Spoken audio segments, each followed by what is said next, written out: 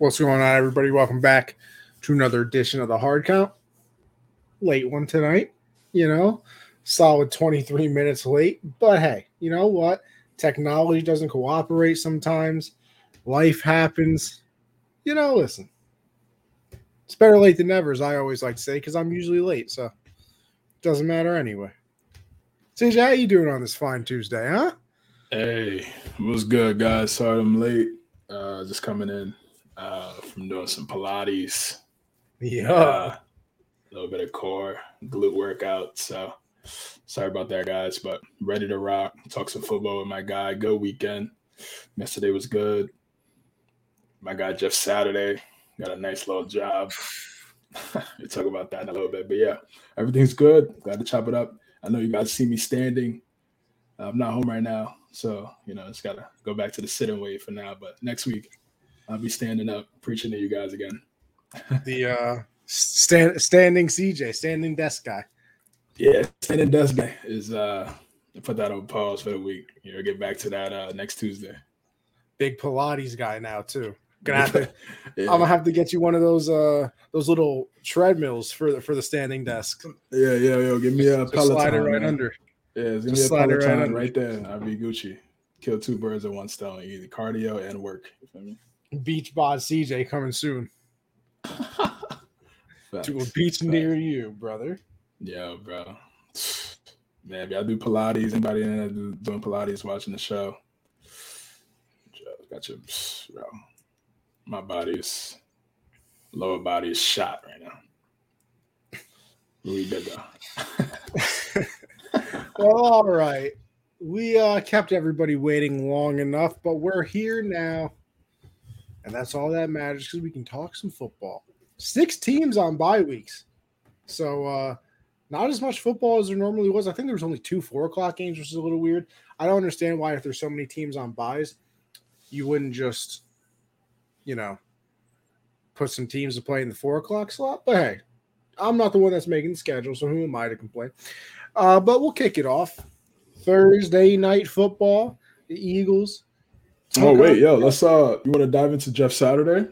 Oh, I thought we were going to do that when we got to the Colts, but I'll dive into it now, yeah. Okay, yeah, let's do that, yeah. Let's wait till we get to the Colts. It's perfect. Goes right to New England. Yeah. Yeah. It's perfect. That's a situation. That is a situation. So yeah, when we get to the Colts, we'll break down the whole Jeff Saturday thing and see our thoughts on that whole situation, because it certainly is one. But like I said, we kick it off Thursday night football. Eagles took on the Texans in what nobody thought would be a very good game. Obviously, Eagles are going into that game, I believe, 7-0. Are they 8-0 now, or are they 9-0? I don't know if they've had their bye week yet. 9. I believe they're 9-0 now. 9-0. Okay. Yeah. So they're now 9-0 on the season, and honestly, for the first half of this game, it was very competitive. Texans were driving down the field, making it look pretty easy against a pretty stout Eagles defense. The Eagles were driving down as well. I think, and then you look at the end of the game, they kind of took care of business. They end up winning 29-17. Not exactly a blow. I think the spread on this game was like 14 or something. So technically, they don't even cover on the game. But they did what they were supposed to do. They beat a team that obviously is just not very good. Just looking at the scoring breakdown here real quick. So it was tied going into halftime. Eagles scored a touchdown in the third, and then they scored 8 more in the fourth quarter, shut out the Texans in the fourth quarter as well. So they did what they were supposed to do. I think the big thing out of this, Eagles just keep doing what they're doing. Hurst is playing very well. I think he has like 15 passing touchdowns maybe, or something, only a couple interceptions. I think he has 3 touchdowns on the ground, maybe not, maybe more than that. Might be like 6 or somewhere up there. So obviously we know that he's the dual threat that he can be. AJ Brown, another unbelievable game as he normally does. And then for the Texans, listen, you don't have many things to be that excited about, especially now with Brandon Cooks. He didn't get traded at the deadline. Obviously, not very happy about that. He sat out this game. You had Lovie Smith after the game say, basically, if you're not going to practice, you're not going to play.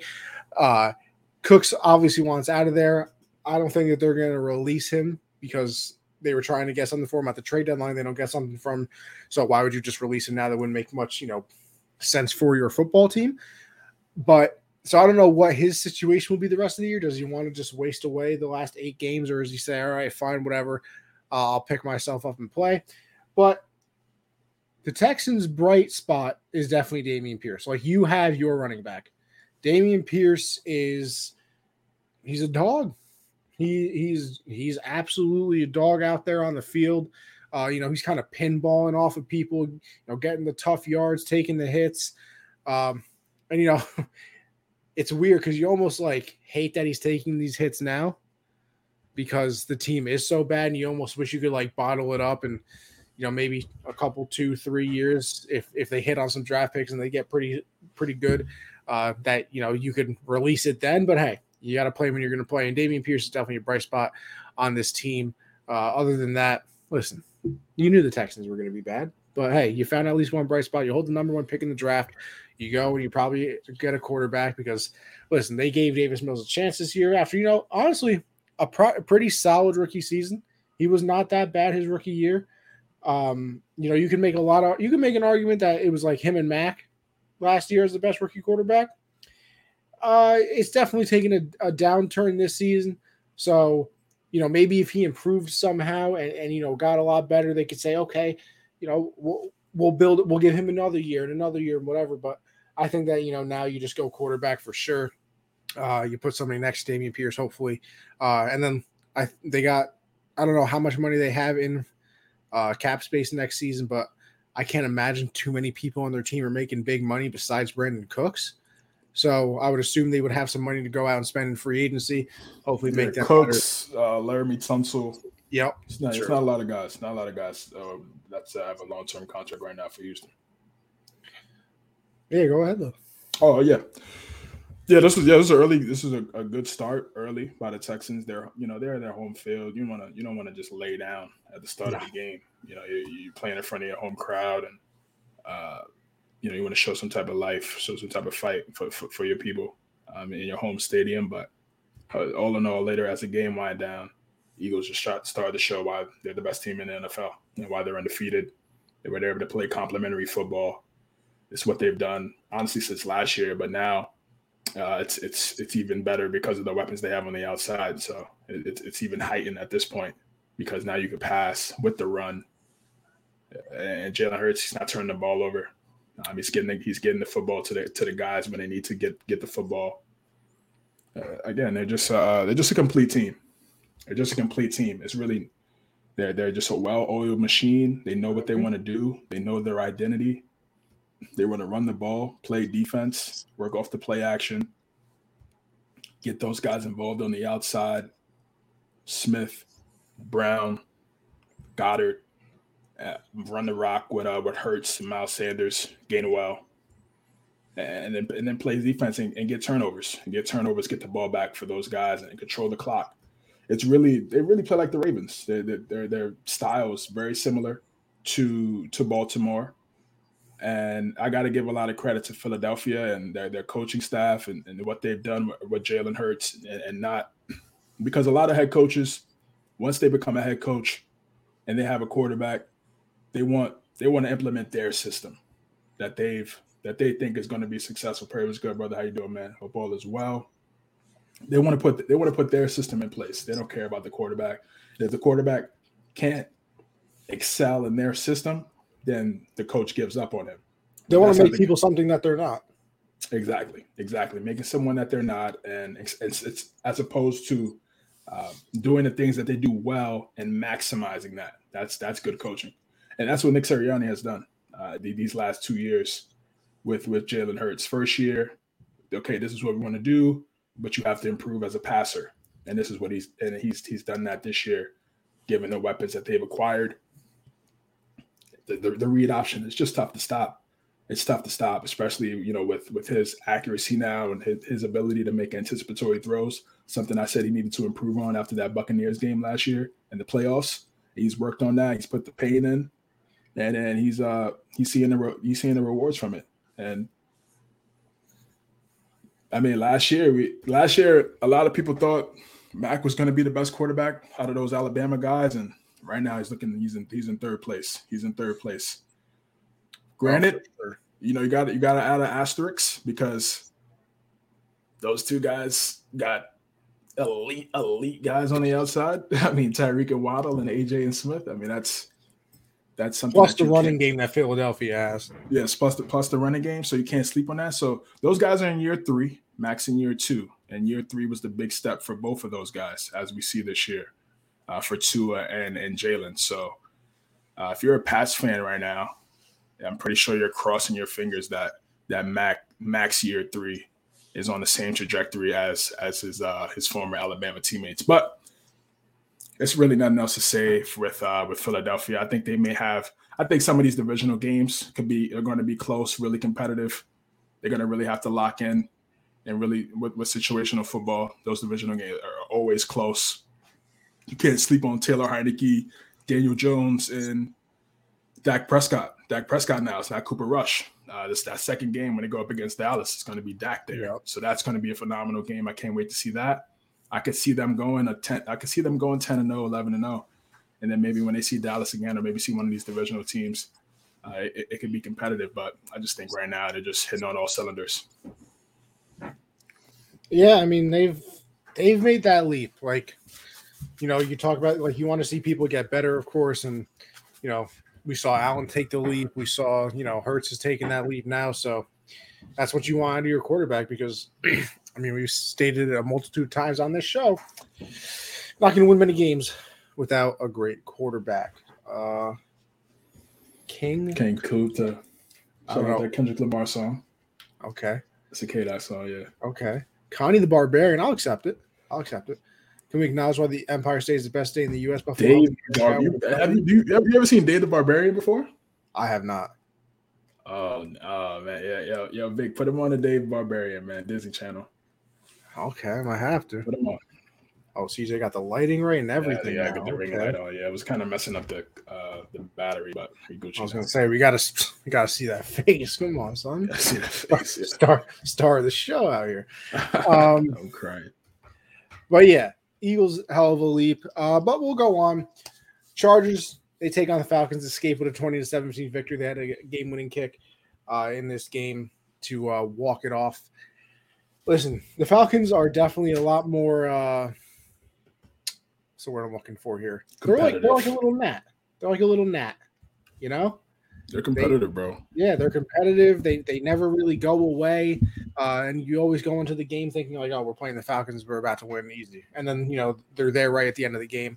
I think to me, it feels like they've lost a lot of games by one possession. I mean, you think about the Bucs game. Obviously, this game, there was another team did they lose? Did they play the Lions and lose? I don't know. I feel like they played a couple. I feel like they played a couple very close games and just haven't gone their way. But I mean, for the Chargers, it's kind of just about staying alive. See, I want to read you the injury list for this game. So we already know about Rashawn Slater. He was out for the season. They had Mike Williams. He was out with an ankle injury. So that's your number 2 wide receiver. Keenan Allen was out with the hamstring still. I think he's played in one game this year. Dustin Hopkins, their kicker, was out.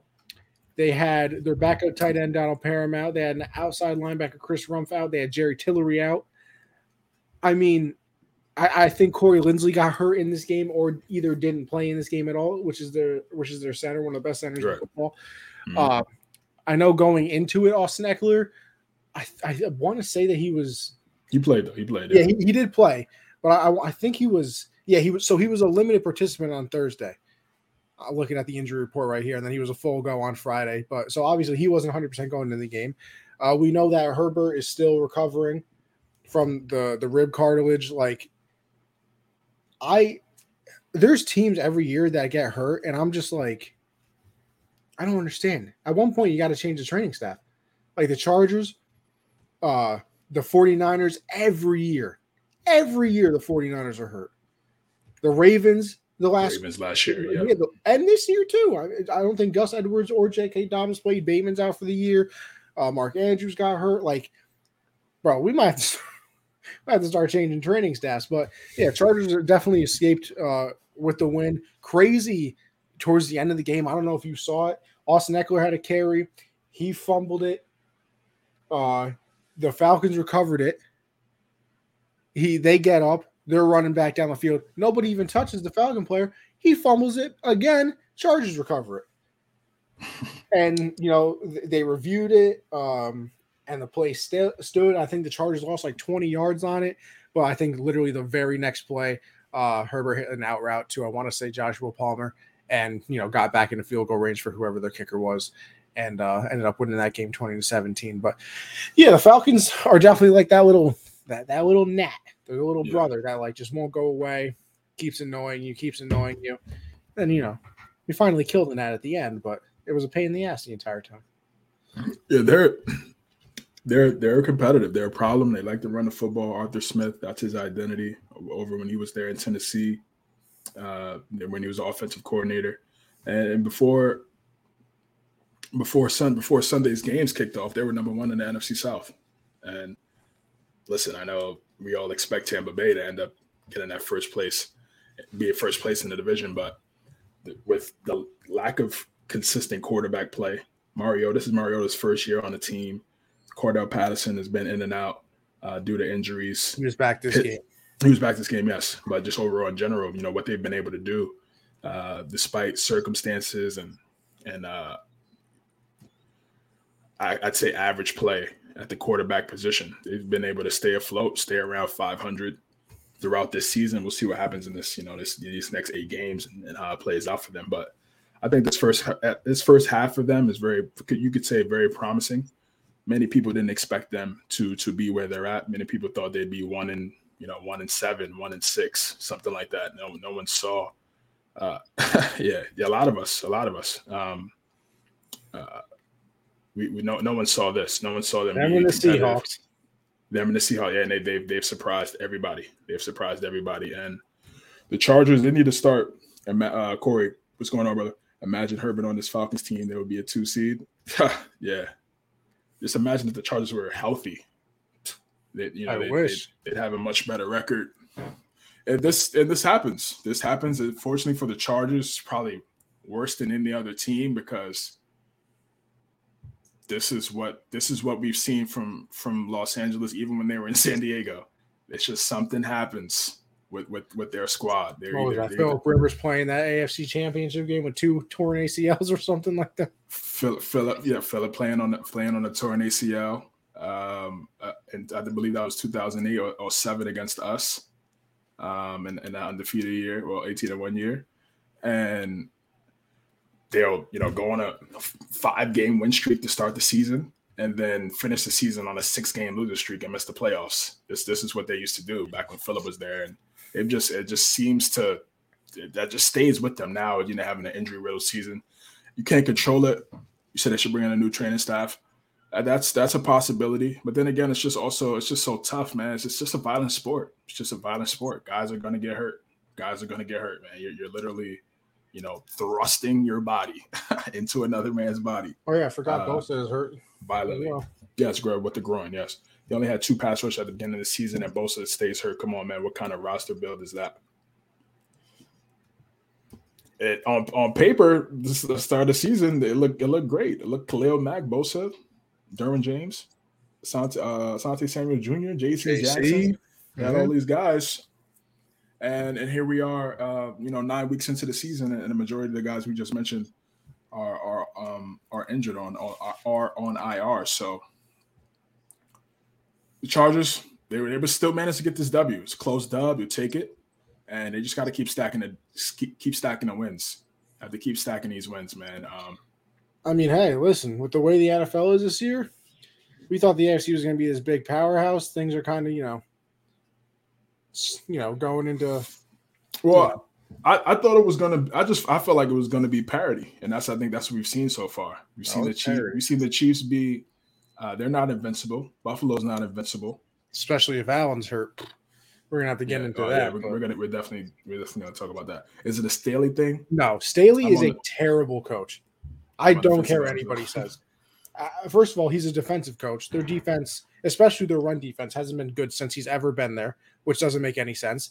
I mean, that's what the whole thing with Saleh when he got to the Jets. The Jets defense wasn't very good. First of all, they had no players. I don't know what you were expecting. Why the Jets defense would be good anyway? But he's a defensive head coach. Why isn't the defense any good? Staley's a defensive head coach too. And also, we're in a offensive generation. You think you would pair your nice shiny new toy of Justin Herbert with an offensive coach as well? I mean, listen, I keep seeing Sean Payton on Fox and everything like that, blah, blah, blah. I'd fire Staley so quick, and immediately make that phone call to Sean Payton. Immediately. Yes, he's gonna get a lot of he's gonna get some interviews. Clearly he's gonna be very meticulous with his next spot because you need a quarterback in this league. Because that's the thing too. Like, a lot of people are linking Sean Payton to like the Chargers or the Cowboys. But the Cowboys have been, decent this year. But here's my other thing. Would you rather go to the Chargers or the Cowboys? Now, where the Cowboys defense is better for sure. They got some weapons over there. But it's Dak, who, not the worst quarterback in the league or anything like that. But you could go to the Chargers where you have Justin Herbert, who I think is already, talent-wise, a top 5 quarterback. But imagine him with an offensive genius like Sean Payton, the way that he did everything in New Orleans. And, if they could ever stay healthy with Keenan Allen and Mike Williams and, Gerald Everett looked unbelievable at tight end this year. So, I mean, Sean Payton, that's an easy phone call for me. It's an easy phone call. That division's still going to be competitive. I know the Broncos and the Raiders record may say otherwise, but those are still 2 games that you got to get up for every single year. Well, 4 games, that you got to get up for every single year, regardless of what the wins and loss record is. Because, again, like I talked about earlier, just how the competitive that division is. So that's a good spot for him. It's going to take a nice little trade just to send over to New Orleans to make that happen, because I believe he's still under contract with the Saints. Yeah. So that's going to take a little deal or some negotiations between both sides, or three sides, with Sean Payton involved in regards to 2 firsts. Yeah, I think 2 firsts is good. Maybe, they'll probably throw a mid-round in there because, again, usually those are starters. Those end up being starters in the NFL anyway. So I could see 2 firsts and maybe, a third or something like that for a guy like Sean Payton. I think Dallas, is a good spot. Chargers is a good spot for him also. I don't see any other place for him right now. Yeah, because I mean, I think there were 10 new head coaches this season. So I mean, there's only so much turnover you can have.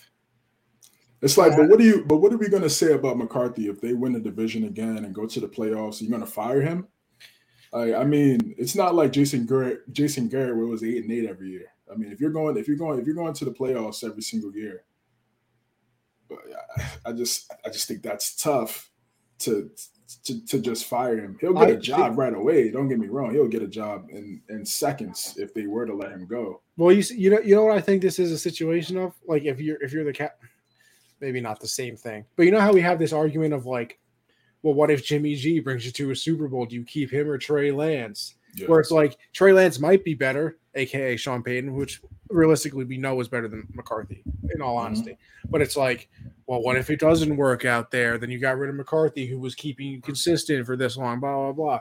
To me, it's almost like that situation. Like, I think no matter what, I think you move off of every coach in the NFL, honestly, besides, the greats of, Bill and Andy Reid and, coaches of that nature for Sean Payton.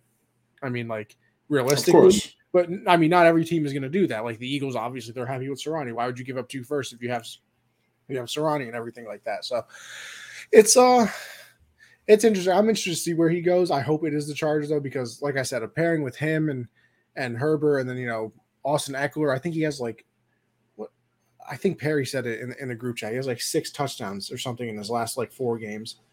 It's a good spot. Eckler reminds me a lot of Darren Sproles, the guy that Sean Payton. It's like a Darren Sproles. Who I can only think of his nickname. I can't think of his real name. Muscle Hamster. Muscle Hamster was Doug Martin. Don't you get a little Doug Martin, Darren? Darren Sproles. Darren Sproles thing from him. Yeah, he's definitely like I feel like he's more powerful, but has that shifty, receiving back thing. You know what I mean? Yeah, I see. Yes, I see a combination of Sproles, a little bit of Pierre Thomas as well, and we know Peyton loves to do shout that. Out our guy. Hey, what's going on, man? Appreciate you stopping by. Still not forgiving McCarthy for bungling that game against the 49ers last year. Yeah, it was a lot of. I still blame back a little bit for not sliding earlier. Just saying. Yeah, we talked about that. Yeah, if you want to go all the way back to like episode 50, we definitely do dive into that debacle in that wild card game. All right, let's talk. Let's go into always good to be here. Yes, sir. Man. Glad to have you. We got the Dolphins and the Bears. This was a really good game. Ooh, this was a really good game, and man, listen, Justin Fields is guys. He gets it now. It clicked. It clicked. It clicked, but it also clicked for the coaching staff. I was gonna say, it's just you got a running quarterback. You might want to run the football. Calling design runs for our super athletic quarterback. Who would have thought that's a good idea? Yeah. As long as because we have nobody on the outside for him to actually throw these things to. You might as well keep the football in his hand. Exactly. Which, by the way, still had 3 passing touchdowns in this game. I think he only had like 167 yards passing, but I mean, 3 touchdowns through the air. On the ground. Yeah, buck 48 on the ground. What was like 178, right? Because he broke Vic's record for most of the game. Would you mean combined or rushing? Oh no, yeah, rushing for Fields. He had like 178. Oh yeah, yes, and he's the goods. He's the goods. 61-yard touchdown run. Where I mean, if you see that play too, he fakes him out, flips his hips, takes off. Like that's some athleticism. Let me tell you, because the pump fake and then the scramble for 10 yards is cool. A lot of people can do that. I've seen Brady do that. But I mean, pump fake, flip your hips, and jet off. Yeah, not too many, by the way. It's a game changer. It's just a game changer for your offense when your quarterback is an elite runner. It just is. It's 11 on 11 now. It's truly 11 on 11 now. It's even, and you just can't sleep on the quarterback. You think everything's all gravy. Because it negates everything. It negates a pass rush because even if you get there, you can make you miss your roll out of the pocket. It negates good coverage down the field because you can't cover for 15 seconds. I mean, he's escaping that pass rush and he's running to the right. Oh, well, the receiver's going to run with him. Oh, nothing's open. Okay, then I'll take off. It negates man coverage realistically because you always got to leave somebody back. The zone coverage. Now a wide receiver can just sit down in the zone. Like it's the ultimate problem to have for a defensive coordinator. Like besides like what the Chiefs had last year with like a great tight end over the middle and somebody who could take the top off because it was like, well, damn, we can't keep a safety deep because now Kelsey's going to come over the middle, and we can't, keep the middle clear because then Tyreek's going to outrun everybody. Like, besides something like that, like a running quarterback is your number one problem now, because, like I just said, what are you supposed to do? Man, somebody has to be on him. Zone, receiver gets open. Pass rush, cool. I'll just escape the pocket. Good coverage down the field. I'll just keep running around for 20 seconds, wait for a receiver to get open. 1000% agree.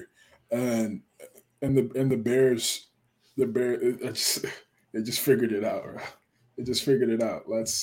This guy ran a 4.4 flat at his pro day. So, and they didn't really do a lot of design runs in Ohio State. That really wasn't his game. He kind of just stayed in the pocket, shotgun, do the ball down the field, quick reads, things like that. They did RPO. They did RPO at times. They did RPO, but it wasn't like Lamar Jackson or what we're seeing right now from this Bears offense and how they're unlocking Justin Fields and they're using his legs. Now he's not running for his life. He's running to bring life to the offense. And I think I think that's a great thing that we're seeing right now. You know, they were semi-aggressive making that trade for Claypool. We'll see if they could develop some type of rapport in the Awful second no half of the call on season. that last play, by the way. Yeah, it was a bad no call. It was a bad no call. But I just want to see what we see from Fields and Claypool, because they made the move to acquire him, and I want to see that. I want to see that chemistry. You know, how that plays out. And then for Miami, it's just a beautiful thing when you see franchises and organizations really care about their quarterback, care about their team, and understand who they have under center and what they need to do to make those guys successful. We saw Tua at Alabama, and we saw they had Nick Saban put a bunch of fast guys around him and a solid run game around him. And Tua flourished in that type of system. Every quarterback is a system quarterback. Anybody that comes on here and talks about, everybody say, oh, he's just a system quarterback. Anybody that says that, lazy football analysts. They're not really an analyst, because every quarterback plays in a system. FYI, for people that don't. Every player does. Like, it's such a, you know, we see people on TV. They're like, he's a system player. Obviously, every player plays in a every system. staff right? has a system. It's cringe. Some It's are just cringe more when I hear that. complex or better than other systems. But I mean, exactly. It's so bad when they make that take. And yeah, I know he only has 3 touchdowns, leading the league he's leading the league in receiving yards. Tyreek Hill. I mean, what can we say? On pace for 2K. Might get a couple MVP votes. I think he deserves a couple MVP votes. You want to talk about valuable? They made this trade for him. They traded a haul, and not only did they trade a haul, they gave him a bag, and he's completely lived up to this contract so far. He's made life so much easier for Tua Tagovailoa. Just his ability to, obviously the yak. He's made it so much easier for Jalen Waddle, not having to, one go up against the top corner every single Sunday, not seeing double teams every single Sunday. So now he has an ability to go off and beat one-on-ones like he's used to, and he's so talented as well. Gesicki in the seams, making plays now. There were some questions early in the season. He wasn't really clicking with the offense, and now he's doing a great job getting in the red zone. They're going to need him in the red zone. He should be a big-time red zone threat for them with his size, his leaping ability. And, of course, you got to worry about those 2 other guys. So he should definitely get some easy looks in the red area. And there have been some times where he's able to get in the red zone. Obviously, we talked about a couple of weeks ago, we talked about him trying to do the gritty and things like that. He's doing the dang flabbit. Yeah, but that's good. That means he's scoring. And I think that's what Mike McDaniel wants. And Mike McDaniel, I know he's different. He has a different personality. It's not what we're accustomed to when we talk about a head coach in the NFL. We're used to a standard, strong, strict guy. Yeah, he's a nerd. Yeah, politically correct, has to say all the right things. Yeah, he's different. He's different. He's a nerd. He's a nerd. Like he's the sitcom TV show high school nerd. Yeah, that everybody likes. That everybody likes. He's cool with everybody. He blends in with everybody. And I think that's what Mike McDaniel is, because you talked earlier about Herbert and bringing in the offensive coordinator and tying that in because he's a young quarterback. Just because you do that doesn't mean he's a leader of men. No, not everybody is. Right. And that right there is what's going to decide whether or not, of course, scheme, X's and O's, things and that, of course, all that matters too. But if you're a leader of men, if those 53 guys listen to you every day and believe in you and what you're saying every single day, and they go out there and not only, of course, play for themselves and their families, but they're playing because they know they got somebody that's prepared and every single Sunday for Sunday, and to get those guys ready, of course you're going to ball out. You're going to ball out. And I think that's what we've seen right now with Mike McDaniel. Their defense is a little concerning. They've had some games where they've given up a bunch of points. I look back at that Raven game that they ultimately got the W, but they still gave up a lot of points in that game. And they gave up a lot of points in this game on a Bears team that with even though Fields is immensely talented, they still don't have a lot of offensive weapons to complement him. So for them to get 32 points, it's just they got to clean that up. Is it that equalizer that we just talked about? Because you just mentioned the two teams they've really struggled against was the Ravens and the Bears. So I mean, running quarterback, yeah, exactly. Running quarterback could be yes. It can just be the fact that it is that equalizer. I mean, obviously, you got to worry because that is the type of quarterbacks you're going to play, especially these days. I mean, hopefully Allen, comes through this injury and he's fine. Obviously not the quick, twitchy, fast type of running quarterback, but run you over, had 94 yards in that Jet game that we'll get to eventually. But I mean, yeah, you're gonna have to deal with Lamar. You'll have to deal with some of these running quarterbacks for sure. But I wonder if it also is that equalizer of that, and then I guess maybe some of the more prototypical quarterbacks will be fine. But yeah, I never understood the Tua Tagovailoa hate. I never understood the hate. I didn't. I never got. I was too scared of it. His. It makes sense to me. Like him. You said it was what? I was too scared of his injuries to like him. The ankle, the hip. First year he got hurt. I was like, I get that. I mean, I can't, but I'm not gonna hate on a guy because he's injury prone. I think, and you're right. I know. I'm not saying you, but I'm saying, of course. On social media. I mean, he was getting criticized. He can't throw. Right. They traded for Tyreek, and he's not going to be able to throw the deep ball. And I mean, listen, don't get me wrong. Like you do see it occasionally where like Tyreek is open and he'll have to slow down or stop, to catch it. But see, let me hold on. Let me go before you go. We're over analyzing that so much, and we're only doing that with Tua, and that's my point. There's so many quarterbacks in the NFL that underthrow guys and throw bad passes that wide receivers make up for because they're great. But we're just looking. Anytime Tua throws the ball, I was in the throw. You got to put over his right. You got to put over his right shoulder so he can run. He can run through it. He can run through it. Come on, Tua. I think the hate was always about his durability. His accuracy was always pretty good. Always he is super accurate. Always been accurate. Always anticipatory throws have always been elite. So yeah, exactly. The durability it's still an issue. He has two concussions in 9 weeks and missed 3 games. So that's 6-0 in games where he starts and finishes. And I believe they're 13-2. I believe they're 13-2 in the last 15 games that he started and finished. So, like I said, you win games, you stay places. And listen, credit to him. Like there was the whole, they're going to trade him away or they're trading for somebody this whole off season. Then you go into the season, you have the Brady thing. You're in the season, you have the concussion stuff, and you have all the outside noise of, he can't throw this anyway, he can't do that. And he's like, listen, I'm gonna do me. And they're 6-3 now, 6-0 in the games that he started and finished. The offense looks fantastic. Tyreek is on pace for 2,000 yards. So, what are you supposed to say now? There's nothing to say. There's nothing to say. Now is get to the playoffs.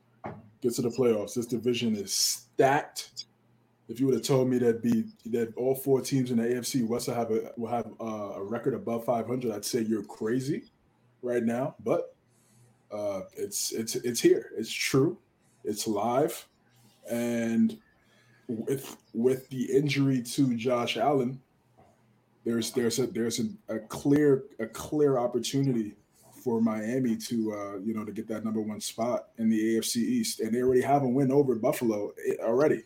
Yep. So they're in the clear. They're in the clear right now. They just got to take it 1 week at a time. That's that cliche football quote, but they're in a great spot. I just love what they've done. Chris Greer, I'm just a fan of what they did and putting guys around Tua, man, and just not setting him up to fail, but setting him up to succeed. It's a beautiful thing. Yeah. Killed the chat.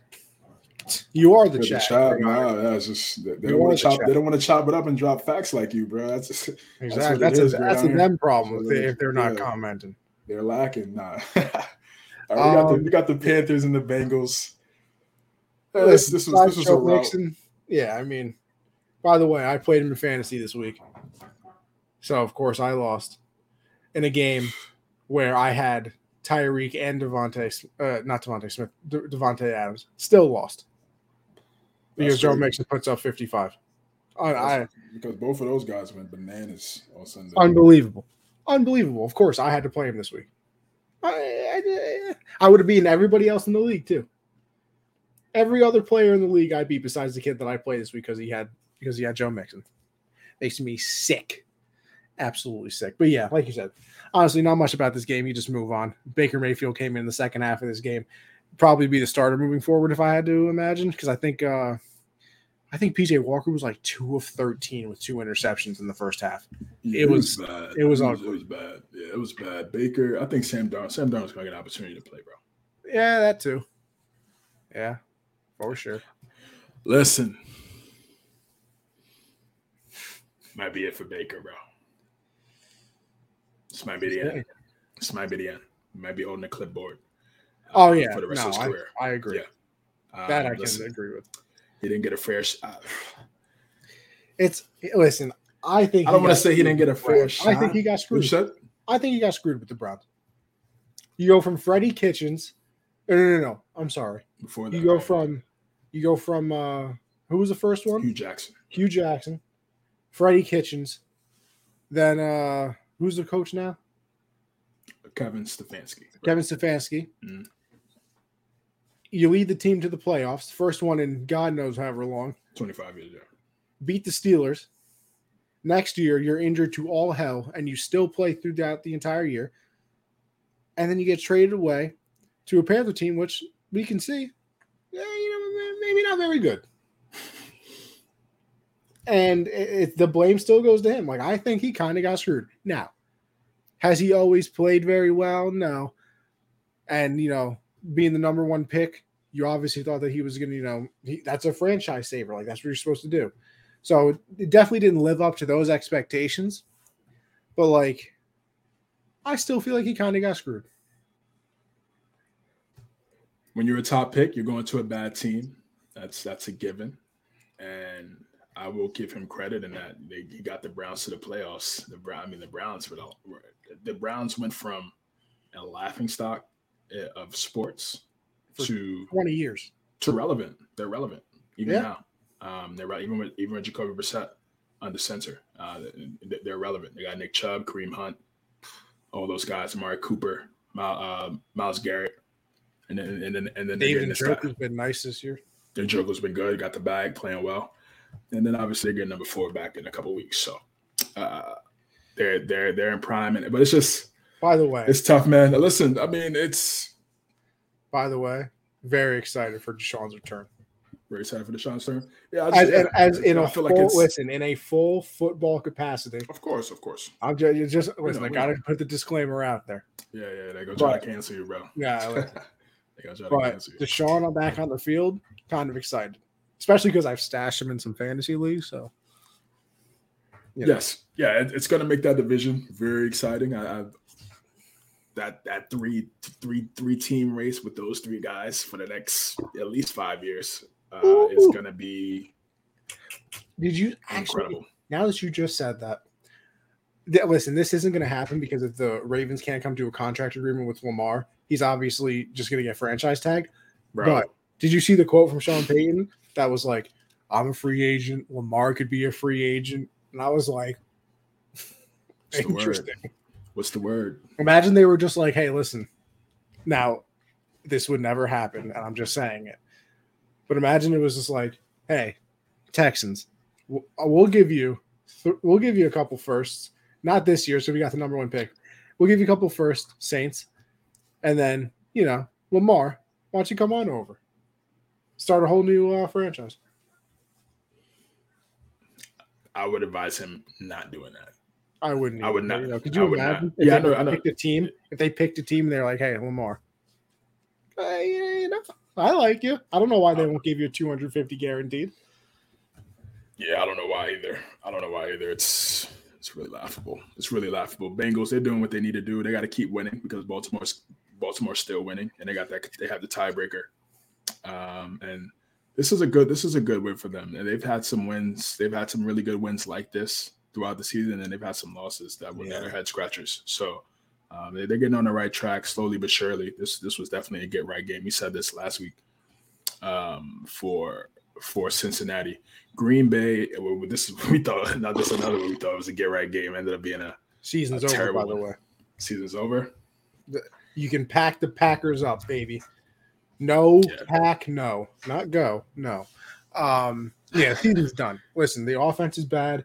To be fair, they're also very injured as well. David Bakhtiari is one of the weirdest things I've ever seen in NFL history. He's questionable leading up to the game. He'll play in the game like this one. He played the first quarter. Then he was ruled questionable for the rest of the game. He's on the Peloton the entire time, trying to, loosen the knee up or whatever, and then came back into the game with like a minute and 50 seconds left in the fourth quarter on the last drive. So having your left tackle, the man who's making the most money on your offensive line, just consistently like, hey, can you go on this drive or no? Nah, I don't think so. Not on this one. The knee's really barking right now. And, they were kind of talking about it on McAfee with Rappaport, where it's kind of like, I think it's more of a situation of he's healthy, but he doesn't trust the knee. Because listen, everybody looks at injuries as in, all right, the doctor cleared you, you go back out there, you're ready to go, whatever. But you talk to any athlete or things like that, or people have been hurt like that. It is always that mental hurdle as well, where it's like, yeah, you cleared me, but then why doesn't my knee feel normal? And to them, it's like, listen, sorry to break it to you, pal, but this is your new normal. And I think that's, in my head at least, that's what Bakhtiari is going through, where it's like, listen, my knee just doesn't feel right. And they're like, listen, your knee structurally is fine. It's never going to feel like it did before ever again. Sorry, you played football. Like you were saying earlier when we were talking about Tua. It's a contact sport. It's a rough sport. People get hurt all the time. So, like, this is your new normal. So you got to, like, mentally work through that. It's kind of like when, they always say when running backs come back from ACLs or Achilles or things like that. It's that first cut. Like, yeah, you got cleared by the doctor, but, like, you go back out onto the field and it's like, oh, my gosh, I got to try and juke this guy out. All right, fine, screw it. Got to test the knee out. And you really plant and you push off with that leg where it's like, oh, it's not going to fall off. And I think that's kind of what Bakhtiari is going through. And the fact that it's your left tackle, the guy who's protecting Rodgers' blind side. And then, I mean, even for Rodgers, like, you're seeing it now where the frustration is kind of boiling over. That one interception he threw, I think it might have been his third one, where he tried to fit it into a really tight window in the, passing down the field, letting out a big scream on the field, pumping the fist, looking frustrated. That was the last one, right down the middle. Yeah, yep, down the middle. That's Tanya. Yep. Yeah. Because the first interception I think is bad luck. Bounces off of a helmet. Okay. The second one, I mean, it was supposed to be a block and release for Bakhtiari. Yeah, right? from Bakhtiari. First of all, you're on the goal line with A.J. Dillon and Aaron Jones. Why are you doing a block and run with David Bakhtiari? No, it's a good play because of what you just said. They're thinking they're going to go to. I know, AJ but like Aaron Jones, it just failed because they brought the pressure and he underthrew it by 15 yards. Well, yeah. Because he got pressure and he had to throw it off his back foot. He couldn't get as much air on it, and Aiden Hutchinson made a hell of a play. Packers remind me so much of New England during Brady's last year. They will have some huge decisions to make this offseason. Vic said Aaron screwed the Packers over. I'm just going to say it. He won't make plays, doesn't want to give his receiving core a chance, doesn't want to work with the team or be a leader. And Aaron is so overpaid the Packers can't put pieces around him. Gridiron and Vic. I was going to say, there's nothing for me to say that's like, I can't believe you would say that. Like, the Brady and Patriot thing is very true, except the Patriots made the playoffs that season. The Packers are dead. They're not making the listen. If they make the playoffs, I genuinely will be shocked if they make the playoffs. Like, and don't get me wrong, and like we'll get to the Bucs game as well. And yes, they did win this week. They still didn't look very good. We're getting to the point where it's like it's Aaron Rodgers and Tom Brady. Like, yeah, they're going to figure it out. And we say that because they've been figuring it out literally our entire lives. Right. Like as long as I can remember football, Aaron Rodgers and Tom Brady have been figuring it out. Like, yeah, you lose a game that you're not supposed to lose, and you're like, oh, what's happening? What's going on? And then it's like, okay, never mind. We're going to win 4 games in a row now. Like, they figure it out. I don't think there's figuring it out. Like, the Packers are hurt on defense. Like Vic said. I know. Like Vic said, I mean, I don't think he trusts his receiving core. And I mean, even the one that he has, Cobb, he probably trusts the most. He's out. Christian Watson or Walker? Yeah. He can't stay healthy. Romeo Dobbs on the first play of the game, I think he got hurt.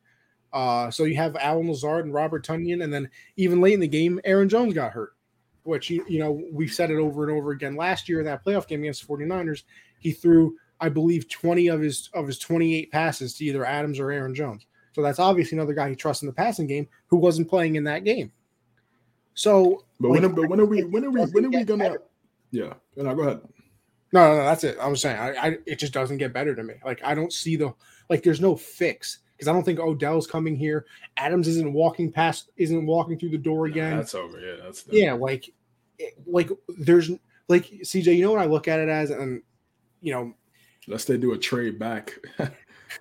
I look at it almost in a baseball perspective because I think it's like a very easy one to make. And I mean, you could do it in football as well, but like this year, Jacob deGrom for the Mets, probably one of the best pitchers in baseball history, hurt the entire season. And like people were like, oh, they need to trade for a pitcher. But deGrom came back right at the trade deadline. So it's almost like you went out and traded for that star pitcher. And that's not happening with the Packers. It's not like Devontae Adams is recovering from an ACL injury and he's coming back week 10. Like, oh my, we got to just weather the storm until week 10. He'll come back. There's nobody walking through the door. And you can't trust anybody on your receiving core now. So nothing changes. Yeah, nothing changes. And again, listen, I know we're going to get on Rodgers, and Rodgers is he's an easy guy to critique. He's different. He doesn't have his thoughts are not doesn't fall along a line with maybe what a lot of people think. But when are we gonna put some heat on this Packers front office? Oh, absolutely. They haven't drafted a first round wide receiver ever. So I mean, you would think losing D-Hop would be the inaugural season of getting a wide receiver in the first round. And it's not like over the last 3-4 years we've been deprived of elite talent in the first round. Out of the first round, we've seen nothing but greatness. Listen, DK slipped to the second. Yeah, AJ Brown too. Devontae Adams too. Stephon Diggs. A lot of guys dropped to the second. A lot of great guys fell to the second round, but they still haven't been able to find a guy. I think Romeo Dobbs was a 4th round pick. I think Watson was a 2nd round pick, but again, he just hasn't been able to stay healthy, like you said. This is Vic. The Packers have the toughest closing schedule in the league. Even if they picked up some no name from the AFL that is actually good, the Packers may end the season with 3 more wins. That's a great point. That falls right into what I was going to say, Vic. Shout out to you, brother. They play Dallas, Tennessee, loss, Philly, loss, Chicago, win, Rams. That's 50-50. Yeah. Yeah. Both teams are so mid. And Dolphins loss. And Miami. Vikings again. Vikings already got 1 win over them. Loss. And Lions to finish out the season. I'll give them a win. So yeah, that sounded like 3 wins. Right? That just sounded like 3 wins right there, like Vic just said. I'd probably say, maybe Titans could be a dub too. Maybe if Tannehill comes back. I just think Malik Willis, you got to give him some time. Can't have him tough to watch. It was tough to watch, but can't expect him to be an all-world guy. Oh, hell no. Second game as a starter. Completed 5 passes. Yeah. I mean, he gotta lock in, and then who's he throwing the ball to? AJ Brown? Oh yeah, that's nobody. Right. But yeah, they'll figure it out over there. But for Green Bay's sake, I don't know.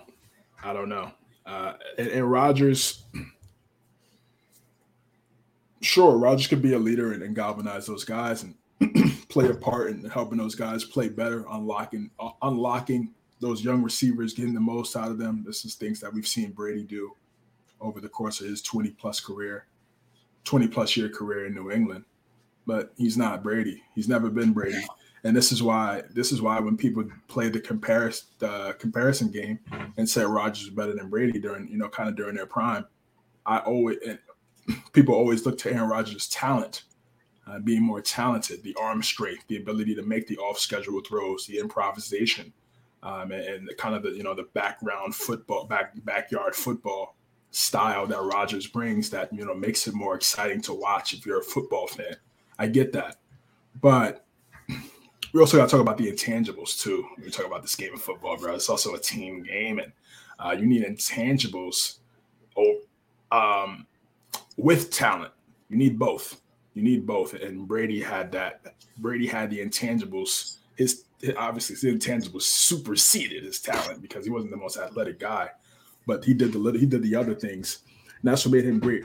Rodgers, never in that category. So when people play that football math, if Aaron Rodgers was being coached by Bill Belichick, he would have won 10 Super Bowls. No. And you think people said that, taking a discount his entire career like Brady did. Intangibles. I mean, you're on more iron roster than Rodgers. You think Rodgers and Brady? I mean, you think Rodgers and Belichick is going to have a 20-year love fest? Yeah, right. Exactly. Again, people try to play that football math, bro. That Madden math, and Madden's trash. So that should already tell you how that's going to play out. I feel like the Packers receivers never went at the line. A bunch of Todd Pinkstons out there. Wow, Todd, I haven't heard that in a minute. Yeah, they can't create separation. Their releases aren't great. They have Dobbs is fast, but it doesn't matter how fast you are if you can't get off the line, like you just said. So it's been a tough watch for Green Bay this year. And Rodgers is going to get all the heat and all the criticism for it just because of who he is and the things that he's talked about over these last couple of years. So he's an easy target, and when you're losing, people are going to pounce on you, and that's what's happening right now. So I agree. I just don't see them making the playoffs, and with the injuries they have on defense too. So that's not even something they could fall back on, push come to shove, even though they did hold the Lions to 15 points. But yeah, it's tough season for Green Bay, and I think Rodgers needs to play better. But I'm not just going to sit here and say the Green Bay front office just shouldn't get any type of criticism, or we shouldn't be looking at them like, what are you doing? Why are you not being aggressive? You weren't going to keep Devontae Adams. You should have made a move. You have Aaron Rodgers. He's 37, 38 years old. He probably has a year or two left in the league, if that. He's probably on a year-to-year basis, and you're not going to put an elite wide receiver around him after losing the best wide receiver in football in an offseason. You don't put anybody around him, not even one guy. So I have to look at them too. I can't just get on Rodgers and call Rodgers this and that. And Aaron Rodgers is more NFL Streets Volume 4. Great game, cool game breaker mechanics, awesome wall run ability, but not big enough for a continuous franchise. That's hilarious. Yeah, he probably can't even do NFL Street Volume 4 anymore. He's getting up there. That's probably Mahomes. Shout out NFL Streets. Great game. What a game.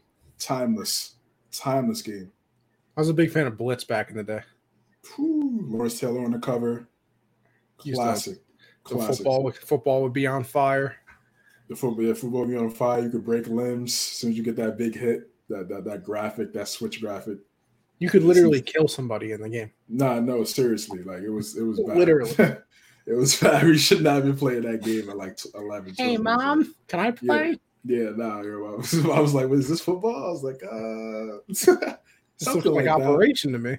Yeah, I was like something like that. We got the Raiders and the Jaguars. Ooh. Jaguars get the dub in this one. 17-0 lead the Raiders had. I believe at halftime, if not at one point in the game. At one point in the third, third, and then Jacksonville came back and got the W. These guys don't. These guys don't. They don't believe in Josh McDaniels. Here we are. This is part 2. This is Denver all over again. This is Denver. Now you want to give Devontae Adams. Now Devontae Adams gets 10 receptions for $140. Now, CJ, but you know what the problem is? You know what the problem is? It's ridiculous. You know what the problem is? I think he finished with 10 for 146 Right. and 2 touchdowns. He had 9 catches for 130 yards and 2 touchdowns in the first half. He got 1 catch for 16 yards in the second half of the game. Do you not see what happened in the first half of the game? And don't get me wrong, I'm sure that they were covering different because they were like, well, listen, we just gave up 130 yards to him. Probably can't do that again for another half. I don't think that's very sustainable. But I mean, there had to be a way to get him the ball more. And Of course, there's a way. Of course, there's a way, bro. And listen, I like Carr. I really do. I thought he would play a lot better this year. There were a couple of throws to Adams where it's like, okay, that one was a little high, maybe catchable, but a little high. And then there was a play in the back of the end zone where he had I believe it was Brandon Bolden open for a touchdown, and he underthrew it. Brandon Bolden, former Pat. Yes, sir. Where, he underthrew that one. So, and CJ, I was curious about something because I was like, I feel like this defense should be a little bit better. I mean, they're not very good, and they just released, I think was it Abrams today? They had just released. They released Abrams? I believe so. I missed that. I know they released some safety. I want to say it is him. I could be wrong. And I see you looking it up here. So, so let me know if I'm wrong on that. But here's my other thing. CJ, I'll let you guess. How many sacks do you think Chandler Jones has? I'm gonna say 2. A half. Like half a sack? Half a sack. So I mean, listen, we look at all these offseason moves of like, oh my gosh, the Chargers got Khalil Mack and the Raiders got Chandler Jones, and he did get cut, bro. Wow, he did. Have you seen the first round picks from Mike Mayock? Henry Ruggs arrested. That cornerback he drafted got arrested. Arnett, Yep, Arnett. Leatherwood got released. Abrams, Colin Farrell. They declined his 5th-year option. And they declined Josh Jacobs' 5th-year option, which they're obviously going to regret now because he's playing like an absolute demon. But, so first of all, they screwed up those drafts. But anyway, like, at least you saw Khalil Mack in the Charger game make an impact. And even the first game of the season, remember the first game of the year with the Chargers, getting some sacks on I want to say they played the Chiefs the first game of the season, right? Getting sacks on Mahomes. No, not the first game. No? No. Yeah, you're right. Well, whatever. I know, like, Khalil has at least made an impact for the Chargers. Yes. Like, Chandler Jones is half a sack. Oh, Chandler Jones, I look back at the numbers last year, and even in Arizona, Chandler Jones had a great first half of the season, and then the second half was very bad. I think he's he's getting up there. He's getting up there in age. CJ Pop says it was foretold New York would be 12-5. Ha! Tell Vic Senior, man, lay off the alcoholic beverages, man. Hey, lay off that, brother. Come on now, 12-5. Come on, Big stop it, bro. Son said, lay off the alcohol. Lay off the couple of drinks, man. Come on, 12-5. Yak. Oh, gosh, Zach Wilson, stop it, Shaq. Mr. Inconsistency. Yeah, stop that. But good win for Jacksonville. I'm looking at this 2021 the quarterback class right now. This is we got 2 years. This is 2 years. Let's go through it a little bit right now. So we're a year and a half away for both 5 of these quarterbacks. Justin Fields, we know what it is. I think he has the highest upside out of everybody. That clearly seems to be evident right now based on what we've seen over the last couple of weeks. Trevor Lawrence. Listen, last year was a wash. We've talked about that for whatever circumstances they were.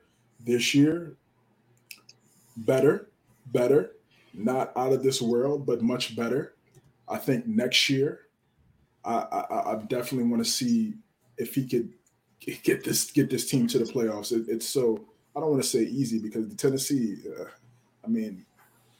Mike Vrabel, man, hell of a coach, unbelievable. But still, even with Vrabel being as excellent as he is, Jacksonville should still be able to keep it competitive. And they're playing solid. They have some good wins this year.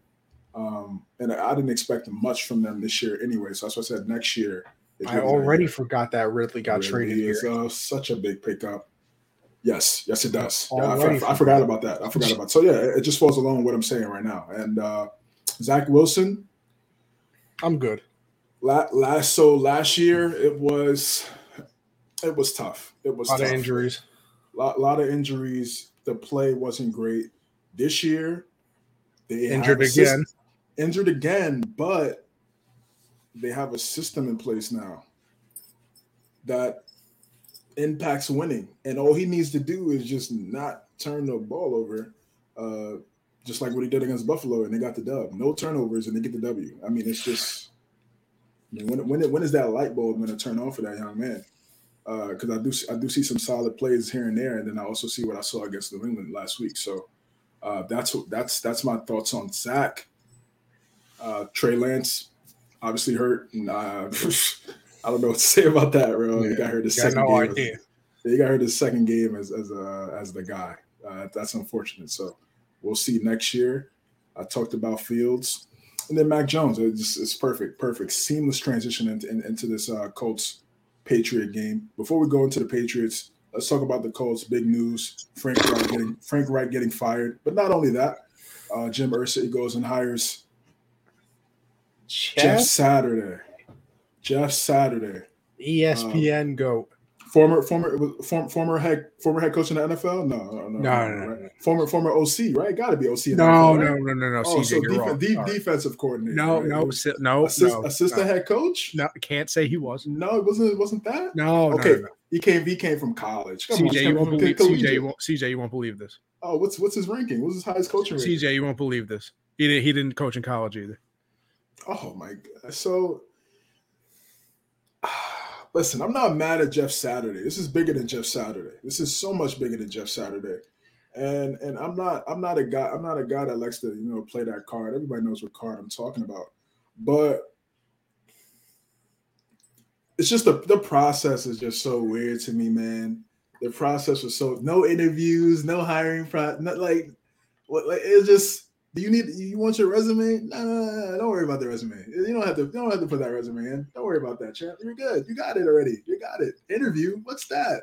Never heard of her. Crazy. And so that was some of my first thoughts when I saw it. And then over time, I started to think a little bit more about it, and I was like, bro, I'm telling myself, I'm like, yo, bro, like this. You shouldn't be surprised. You shouldn't really be surprised when you own a team. You can do whatever you want. Yeah. Yes, you can. when it's yours, you could do whatever you want. This is like a G.I. Joe to them. Yeah, take it out and play with it when you want. Yeah, I can't. I can't get mad. I'm not gonna sit here and go on a 10-minute rant like these guys on ESPN and just cry and yell about the same thing over and over again. There's no point because. There's nothing Roger Goodell could do. Roger Goodell, he's not the hierarchy is he's under the owner. So what is Roger Goodell going to do? No, Jim Irsay, you can't do this. Huh? He'd be voted out in the next negotiation. Yeah, it's over. Exactly. He loses his job. So he's not doing that. Owners are going to do what they want. Jeff Saturday, one of the best. Jim Irsay is beyond out of touch. This is gridiron. Everyone knew Belichick was going to crush Ellinger, but somehow he was the last to know. I thought he was the last to know. I think he knows. I think they're preparing themselves to get a quarterback, and this is what I said they should have done from the jump. Saturday, one of the best centers in my generation, what him and Peyton Manning did during those years in Indianapolis were incredible. And then he had that 1 year in Green Bay with Aaron Rodgers before he retired, and we saw him on ESPN. Now, I will give Jim Irsay he hired Tony Dungy when Tony Dungy should have never got fired by the Tampa Bay Buccaneers. He should have never lost that job. And he lost that job and lost it to John Gruden. But then Jim Irsay hired Tony Dungy, and we know the rest is history. First African-American head coach to win a Super Bowl. So people want to come out and say whatever they want to say, and when they throw that card out there, it's just it's tough to do that because he has was the some one. diversity. Then not only did he have Tony Dungy, after Tony Dungy hired Jim Caldwell, who also had a really good solid couple seasons for the Colts before obviously Peyton got hurt in the luck situation and all that transpired. So he's shown more. He has a resume of diversity in terms of his head coaching hires. So I can't sit here and go off the wall and go crazy. I just still, to me, the process is still flawed, but this is his team. No one's gonna tell him what to do. You can't tell me nothing. Like on graduation, you can't tell me nothing, bro. And it's my bread, it's my team, and I'm cool with Jeff Saturday. I feel like Jeff Saturday. He feels like Jeff Saturday is going to be a motivator of men. I think Jeff Saturday's game plan is every time he talks. No, you're good, bro. Every time I listen to Jeff Saturday, when I saw him on Get Up or I saw him on First Take, he's an old lineman, so he loves the trenches. He loves talking about the trenches and playing inside out, and that's the way you need to play. So I hear when I hear that, I hear Jonathan Taylor. That's all I hear, and that's what they need to do. I would not rush him back. There's no need to rush him back. You're not going anywhere this season with 8 games left, and with Sam Ehlinger as your quarterback. So they need to. If they don't need to rush Jonathan Taylor back, that's your franchise. Make sure he's good. I'm not saying tank, but I'm saying just make sure he's fresh, bro. There's no point in him using up all those carries when we already know the shelf life for a running back is limited. So the less is more in the season. Yes, but for Pierce it's a little different because he hasn't proved as much as JT. So he has to put that pain in a little bit more. But I agree. He's pretty much running for nothing. Essentially, he is running for something. He's gonna get bread, but in terms of winning, they're not gonna win. But so yeah, Jeff Saturday. I like what he brings to the table in terms of how he wants to play based on what the things he said on ESPN. Because that's all we can go off of. Because literally has no other coaching, no other resume when it comes to just Madden. Yeah, just Madden. So. We'll see how it plays out. He's interim head coach, not guaranteed for the rest of the season. But listen to Jim Irsay in that press conference, introductory press conference. It seems like he's going to be the guy. I give him credit for sticking with Chuck Pagano, but last week Irsay said Reich was safe when then they lost a game that was expected to be a loss. Most observers, and then Reich got fired. Yeah, Reich. What's he 40 and 33 in 5 years as a head coach? Solid. Had a different starting quarterback every single year. Every single year is the coach. You could almost make a case that it's amazing that he was that good. I mean, he still has solid quarterback play though. He still has solid quarterback play. Solid, decent, average. I'm changing adjectives crazy by the second. But also you can kind of look at it this way. It's another thing that proves how important the quarterback is. Because you could look at his record and just see as the quarterback play declines, so did the record. They go 10-6 with Rivers. Nobody liked Wentz. They go 9-8. And then this year they've been awful. And who's been awful? Matt Ryan and Sam Ehlinger. So, is he a bad head coach? Or is it like, do you see what I'm working with? You gave me a stopgap Philip Rivers. You gave me a stopgap Wentz. And you gave me a stopgap Matt Ryan. I just feel you can almost look and be like, "Damn, you were a positive head coach. That's impressive." Yeah, he's going to get a shot somewhere else. Oh yeah, he'll be an offensive coordinator next season. Yeah, he'll be an offensive coordinator, and then that'll potentially propel him into another head coaching job. I completely agree with you there. But even for Jeff Saturday now, it doesn't matter. Even if their identity is running the football and playing inside out, like I talked about, you still need a quarterback in. Oh yeah, that's going to be the deal breaker for the Colts. They haven't been able to find a guy in 4 years, and it would help them immensely if they're able to find that guy. There's a couple guys in college right now. There's a guy from Kentucky. I'm blanking on his name right now, but he's really good. I talked about him. The hooker he struggled last week against Georgia, but it's Georgia. Bryce Young. When the draft when the draft talks start to come around, I could see it now. They're gonna talk about his size. They're gonna talk about how small he is. They're gonna talk about they're gonna say he has lack of arm strength. I see all those criticisms for Bryce Young already. I could see it now. So when April comes around, I would not be surprised by those narratives. CJ Stroud, solid, solid guys. So they need to get a quarterback. No, like you said, no more stopgaps. It's time to get a guy. It's time to get a guy, and you got to lose these next game. You got to lose the rest of these. I mean, you got to tank essentially. I mean, it's like, yeah. I mean, you're looking. You can't be good. You can't play well for the rest of the season. You can't. And Colts fans, seeing some Colts fans on my timeline. I got a couple guys on the timeline that are Colts fans, and I think from what I've seen, based on some of their tweets and how they reacted to everything over these last couple of weeks, I just think they're ready for this transition, and I think it's good. It's good. You just have to get ready for this transition. I think it's needed. I think they're tired of the ups and the ebbs and flows of having a guy, thinking you had a guy, but then you don't have a guy. So I think it's I think Colts fans are definitely ready for this transition, and I think ultimately, hopefully, it works out for them if they get the right guy in the center. But back to this game, CJ, even though just real quick, building on that, like first of all, the Jeff Saturday thing, super weird. I was watching The Perfect Show to have that breaking news. I was watching McAfee. They had Rappaport on when it happened, and just seeing everybody's reaction of like, "Are you serious?" And they all start laughing and things like that, blah blah blah.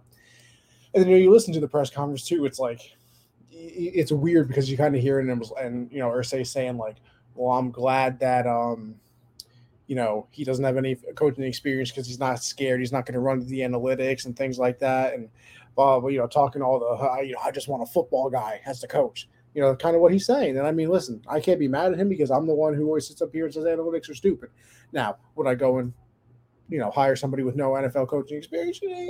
Probably not. But I'll also say this in a weird way. He is a center.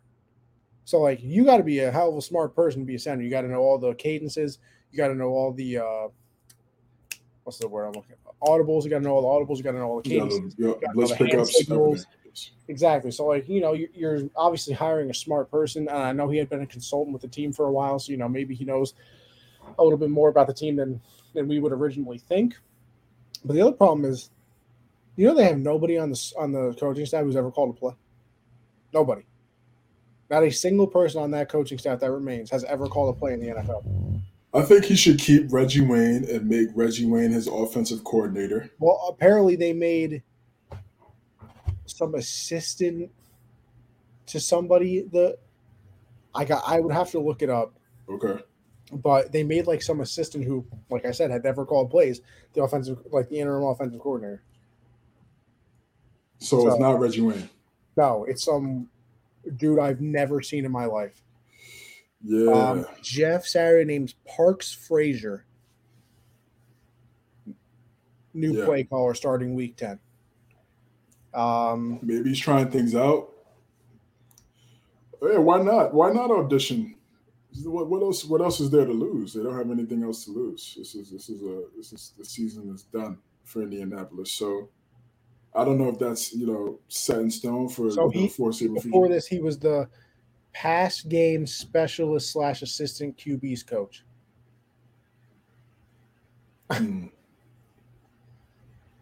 Yeah, I would go with Reggie Wayne. They have John Fox on the staff. Oh, they do. John Fox is like one of the not on the senior advisors. Yeah, he's like an advisor. Why wouldn't you? As a head coach? No, we've seen that story already. Not as head coach, but like maybe DC. He could be a DC. Be a good DC. At least he has head coaching experience. Yeah, he could be a good DC for them. Maybe they bring Pagano back. I don't know. I don't know what. I have no idea what. This is I've never seen a more out of left field thing in my entire life. Like I read that and because CJ, you know Twitter. You know how sometimes you get like the tweets from like some random account and like it's like, oh, things you might want to know. Stuff like that. You ever get those on Twitter? Oh yeah. I clicked and it said from Adam Schefter, but like you've seen like the fake accounts and The stuff fake like accounts, that. yes. I clicked on it, I was like, oh, that's not real. I was like, there's no fucking way. I clicked on it and it was Adam Schefter, and I clicked on the profile again to make sure, and it had the blue check, and I was like, that's the craziest thing I've ever seen in my entire life. Yeah, it was very crazy. It was definitely some news I did not expect. And then the other worst part about it is too, CJ, you're right. They do have to lose the rest of the games because right now they're 3-5-1, which is not very good. Yeah. They have the 14th pick in the draft. 14th. You're not getting anything with the 14th pick in the draft. I mean, you got because technically that tie helps them because it's basically like a win. So I mean, all the other 3 and 5 teams are ahead of them. The 3 and 6 teams, the 2 and 6 teams, Carolina 2 and 7, and then 1 6 and 1 Houston. So like, they have the 14th pick right now. So it's not even like we're all saying, oh, they need a quarterback. Yeah, I hope you're ready to trade this year's first and the next 3 because you're not getting one at 14. Whatever they got to do, they need it. They need it. They need it, bro. Gridiron. I love Jeff Saturday, but isn't the offensive line the worst unit on the team right now? I love the move, but just saying. Well, I mean, if that's the case, then that's good. I mean, I think they're the highest paid offensive line in the NFL, and they have been terrible. Yeah, Q Nelson hasn't been great this year. Ryan Kelly, they've struggled. They've struggled. The whole team has struggled. So this is a good. I don't know about the hire. Again, the process is weird, but overall, in terms of what the Colts are doing, in terms of a reset and a reload, very necessary. But in this game against the Patriots, Sam Ehlinger, I mean, he didn't really have a lot of time to work with. Matt Judon had a field day on this guy. I believe we had 8 sacks. 9. We had 9. As was right. It was right after jump. We had 9 sacks. Judon had 3. 11.5 on the season. 11.5. Yeah, he's balling. He's balling. He balled out first half of the season last year and kind of tailed off. So I'm hoping that doesn't happen this year. I'm hoping he keeps it going because we're gonna need him because looking at our offense, we got to pray. And pray ain't even the word. Speaking of the offense,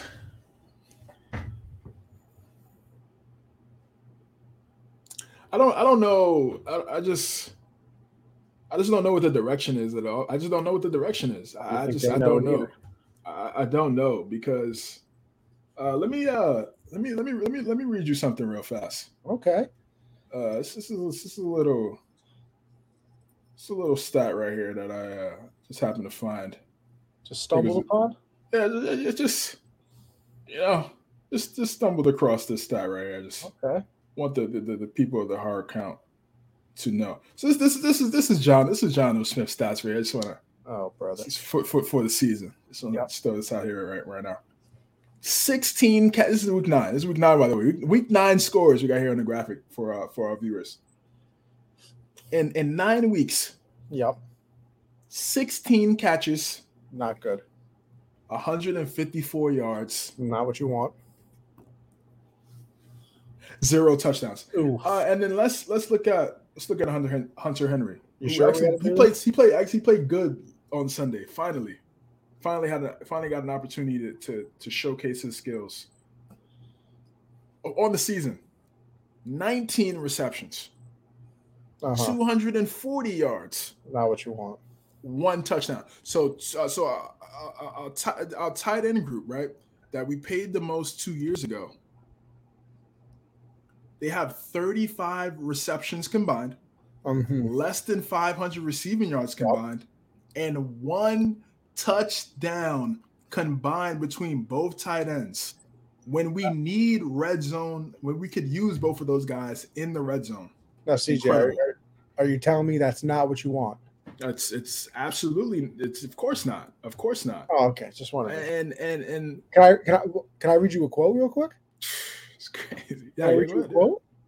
It kind of goes perfectly with this, by the way.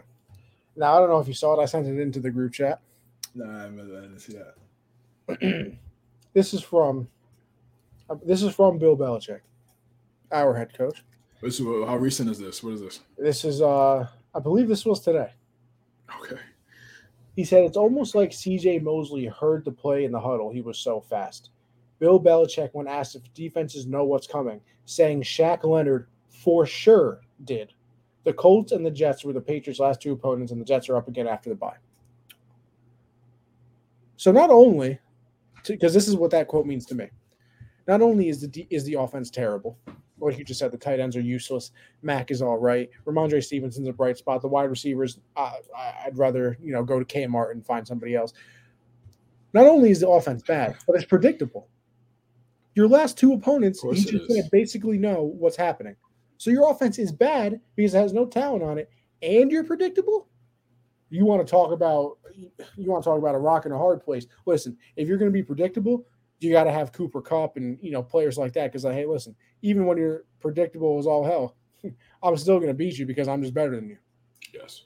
And if you're not going to have the talent, then you can't be predictable. Okay, we're going to throw in a flea flicker. We're going to throw in a reverse here. We're going to have some people running double moves, things of that nature.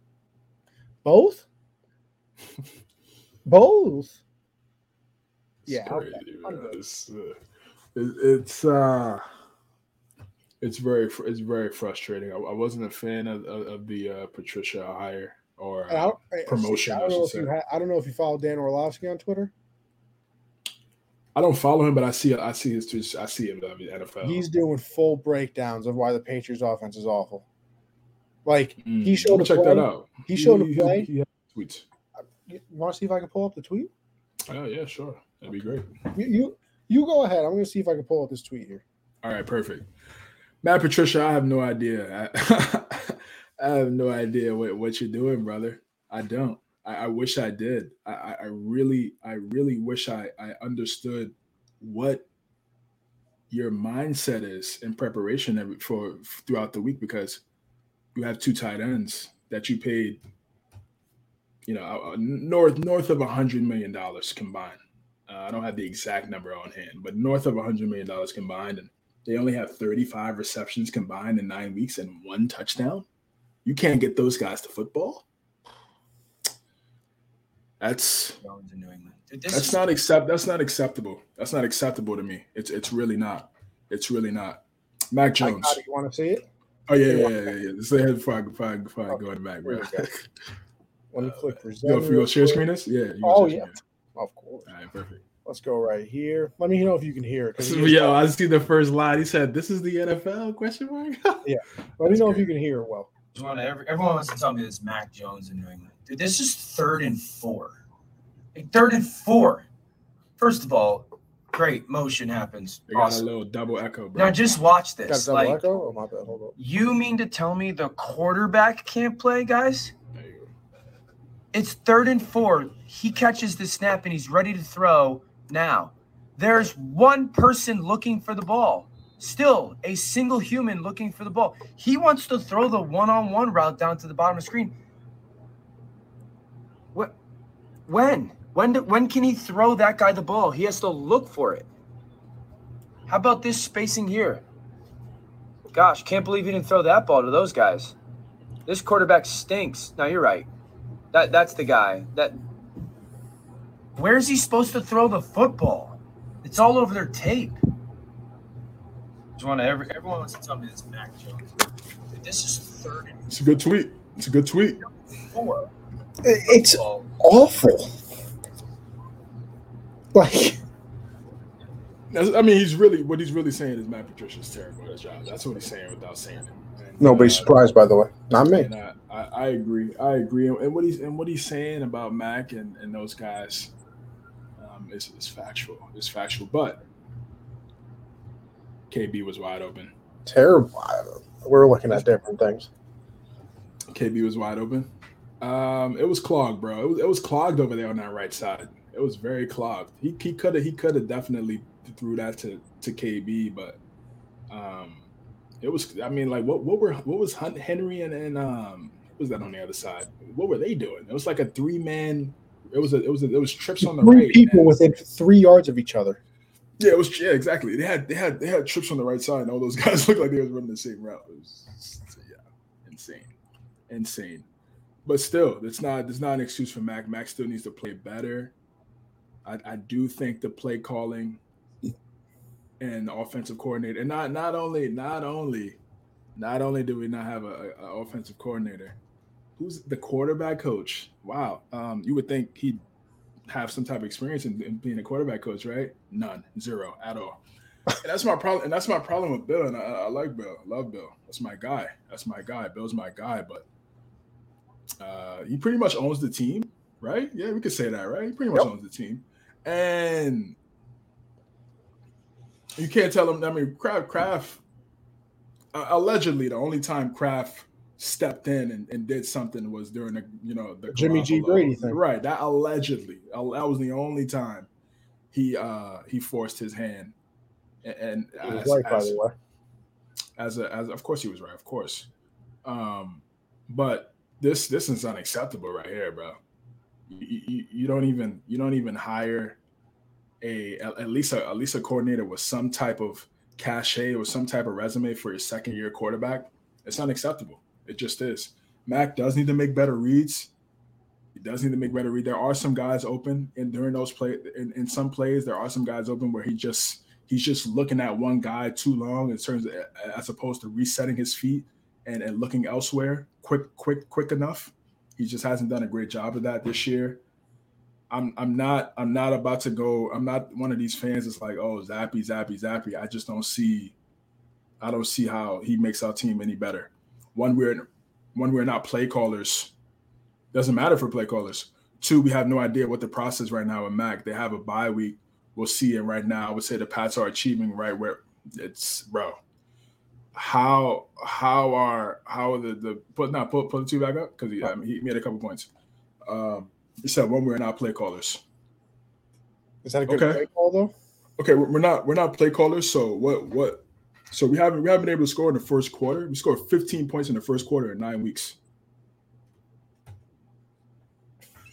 Okay, so I'm just saying, bro. I'm just going up the stats, bro. I don't got to be a play caller to see that the offense is not working. Two, we have no idea what the process is right now for Mac. So they changed the offense. I don't know why Matt Patricia changed the offense. I don't get it. Changed the offense, more shotgun, more stretch runs, more zone runs. Yeah, they changed to a zone blocking scheme. Why? I don't know. Where did he come up with that system? He literally never ran a system before as a offensive head coach. Where did he come up with that? No clue. They have a bye week and we'll see, and we will see right now. We'll say the Pats are achieving right where we thought. How are they achieving right where we thought, bro? When we haven't seen Buffalo. We haven't seen Buffalo yet. We'll see what happens with Josh Allen and that UCL injury. But if he's healthy, those are tough games. We got Minnesota coming up. I know Kirk Cousins is a master seller, but right now they're playing well. So we could catch them on a bad night. Our only hope is that game prime time, and Kirk is like a vampire. Yeah, that's it. I mean, I was about to say we can catch them on a bad night and it's prime time, but if it's just a regular Sunday, 1:00 Sunday or 4:25 game, I don't know, champ.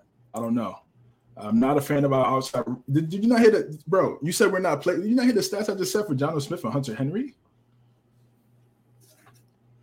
Well, say it one more time for me, CJ. Bro, 15 receptions. I mean, 35 receptions between both guys in 9 weeks. I don't know, bro. Something. I need an explanation for that, Corey. I need an explanation for that, bro. There is none. I need that from somebody.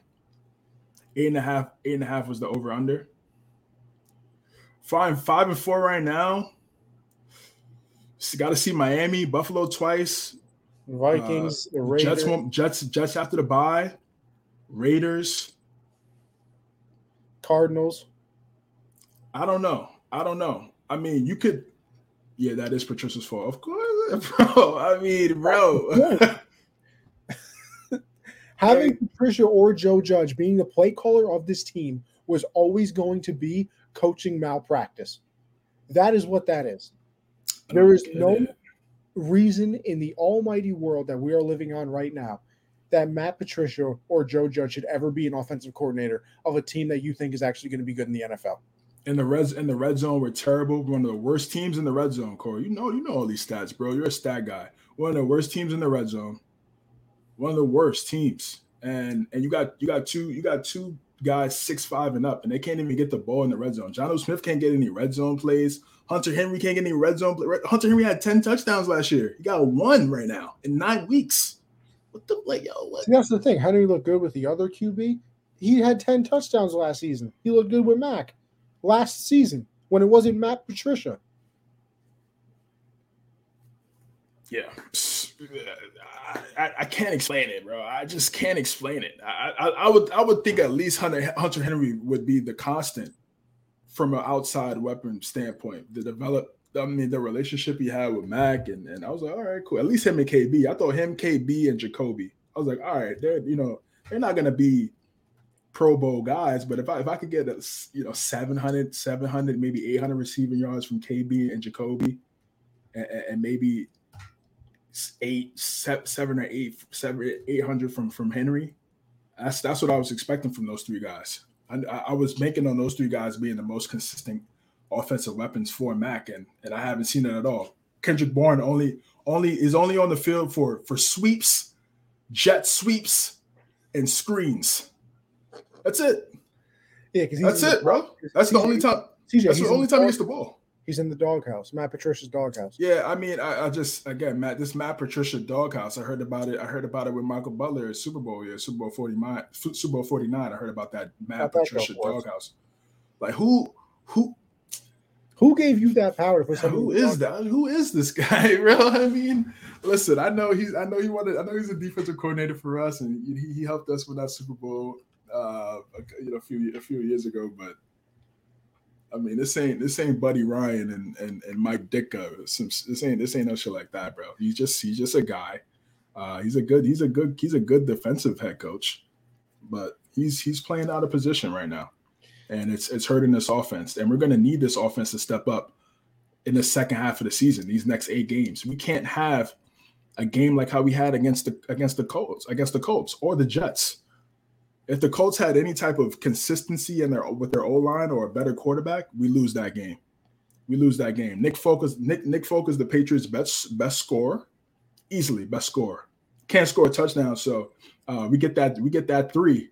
And Nick Foles should be calling for a raise, right? He should be talking to his agent right now, trying to get a raise, because what he's doing right now for this Patriot offense in terms of knocking down 45 to 50-something yard field goals is amazing. He's keeping these leads for us. And this game, we only got in the red zone on offense and scored that touchdown with Ramondre. It was because of the block punt on special teams. Special teams and defense carried us in this game. Literally carried us. The offense was horrendous. Pats had to kick 4 field. Yes. In the second half, because the Jets had Mac on lock defensively, the game was kept in the Pats' hands. Zach threw for it. Yes. Yeah. I said this last week. I don't think you were here last week, but I said if Zach Wilson doesn't throw the Zach Wilson isn't the worst quarterback in the league. We get clapped. We get got washed. We get clapped. It's so obvious. So. Listen, I love being optimistic, but here we're already halfway through the season. I've seen what I need to see. I just don't know how you look at this season and you're not disappointed, because the team went, what were they last year? 10-6, 10-7, 10-7, right? And you make the playoffs, and now we're supposed to be happy with the over under is 8.5. Like, that's regression. You've regressed from the year prior. You're supposed to consistently be getting better. I didn't think that they were going to win the Super Bowl this year, but I'm supposed to be happy because, they might be better than expectations. No, the expectation is you get better each season. And they went 10-7 last year, made the playoffs, got absolutely mollywopped in the playoffs, but you made the playoffs. And even if other teams did get better around you, why didn't you get better? Because they certainly didn't. Clearly. The offense didn't get any better. In fact, it got 10 times worse. Maybe the defense got a little bit better because, we got some nice rookies over there with Jones playing pretty good. Judon 11.5 right now. But defense is great. I'll say that. It's good, but again, we also haven't gone up against an elite quarterback yet. Our defense has not gone up against an elite quarterback yet either. So I'm interested to see how they play. The 2 that we played, we haven't played one elite. Yeah, exactly. Lamar. Yeah, that's it. And put up 5 touchdowns. Not elite, but Tua. We weren't in that game. That's that first game of the season. I wasn't. I'm not gonna really, get on them too much for that. That's first game, but still, we got some talent coming up in the second half. So I'm interested to see what New England team we got. You went off and said some of those games that we have next. Some of those games sound good to me based on looking at how these teams are playing, but looking at Patriots offense, I'm not sold. I'm not sold at all. Speaking of the AFC East, Buffalo versus the Jets. People thought the Bills were going to come into MetLife and blast Gang Green, but that didn't happen. The Jets got the upset. Did a great job defensively on Josh Allen early in the game. Him and Stephon Diggs were clicking on all cylinders. I thought they were going to really blow this game open, and it was going to be a blowout. I think it was the first play. Play, Allen to Diggs against Sauce Gardner. I was like, "Hey, Sauce, welcome to the league." I was wrong. Yeah, you were. Yeah, you were. As the game went on, man, went crazy. He's excellent. Josh Allen. The big story of this game is Josh Allen getting hurt. Injuring that elbow. He was kind of grabbing the forearm and then the elbow. So UCL. Yes, UCL. Yep. Tommy John. People saying that's so. God, that'd be so killer. Yeah, that'd be terrible. That'd be terrible. Just not only for Buffalo fans but for the league. If he misses the season with that injury, I hope he's healthy. I hope he's ready to go. I haven't heard any update over the last today on what his status is. But this was a big win for the Jets. I needed the Jets to lose because we obviously want New England to try to make it competitive in that AFC East. But the way it's looking right now, I think we'll end up third in the division. And but the Jets, they fight. And when Zach Wilson is not selling and giving the ball to the other team 4 or 5 times, they have a chance to win every single Sunday. And hopefully that clicked in his brain last week. Hopefully that clicked in because it's so obvious. It's different. It'd be different if they needed him to be the hero and throw the ball 40, 50 times to make plays to help the team win. That's not the case. They know what they want to do. So, the turnovers are unacceptable. But he didn't turn the ball over in this game. He didn't pass the ball. He didn't have great yards, but he just played a clean game, and that's all you need from your quarterback. Sometimes you don't need crazy stats every single Sunday. And they got the dub. They did a great job at getting this W. It's a divisional game. We know these games are close, and it's a big win for the Jets. And even with Josh Allen having that injury, it was like 4th and 21. And he rolled out to his left and threw that bomb to Gabe Davis, but it got deflected. It was a dot. It would have been a dot. It would have been a dot if Sauce Gardner didn't get his hands on football and make a big time play. Yeah, he's clutch. He's clutch. He's 6'4", fast. He reminds me a lot of Sherman, Richard Sherman. Yeah, except fast. Sherman was never speedy. Yeah, so he was never speedy. He used his intelligence to get away. Sometimes there are obviously some calls here and there, but they're building something over there in New York. I've talked about this over the last couple of weeks, and I'm a fan. I'm a fan of what they're doing and how they're building this team. But it's going to come down to Zach Wilson and what he does going forward is going to decide whether or not this team can make the playoffs or not. Yeah, I mean, listen, you said it. They're building very well. I mean, you want to talk about absolutely destroying a draft class? Breece Hall, win. Sauce Gardner, win. Garrett Wilson. He's become unbelievable. Elijah Vera Tucker, who they had drafted the previous season, he was very good up until the injury. Mm-hmm. I mean, they've done it. They've done it very well. I don't Vic, you'll probably be able to tell me this. The corner playing opposite of Sauce Gardner. I'm not exactly sure. I'm blanking on his name. Yeah, maybe Vic, you'll be able to tell us, Mr. Big Jet guy over there. But yeah, like you said, the big story coming out of this, and I mean, it is a shame that is the big story because the Jets are 6-3 now. I mean, they got to win over the Dolphins and a win over the Bills. Because remember, they beat the Dolphins. That game 2 was out. I think they put up like 43 in that game. But yeah, this was, they're kind of the unanimous Super Bowl favorites. Diggs, Allen, you bring over Von Miller, and you kind of feel for the people of Buffalo in a way where it's like, damn, you guys were great for so long, never got that championship with Jim Kelly. And then, you suffered for a long time, and then this is your year. It's your year. And then, Allen could potentially be hurt. Because, I mean, listen, if it's a sprain, he can apparently just play through the pain and whatever. But even then, it has to affect you. I mean, it's your throwing elbow. It's going to affect you somehow. And then, it's not even just the throwing part; it's the getting hit. And if it's surgery, he's out for a year and a half. That's what Tommy John is. I mean, for a baseball player, I should say. For a pitcher, a year and a half is Tommy John. Didn't Big Ben have something like that too, right? Or a couple years ago. So. I believe so. Yeah, he missed the whole year, and he lost. It was different. Obviously, Ben had a lot of miles on that arm, but.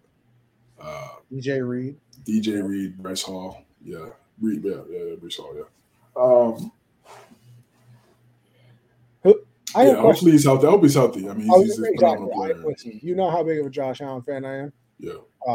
So I obviously hope that he is healthy, but in the world that I hope to not live in, that he's not healthy. Who do you think the favorite is? I think it's Miami. In division? Yeah, I think it's Miami. Of course. You just heard the rant we just went on about New England. I have no confidence. I have no confidence in New England. The Jets. Okay.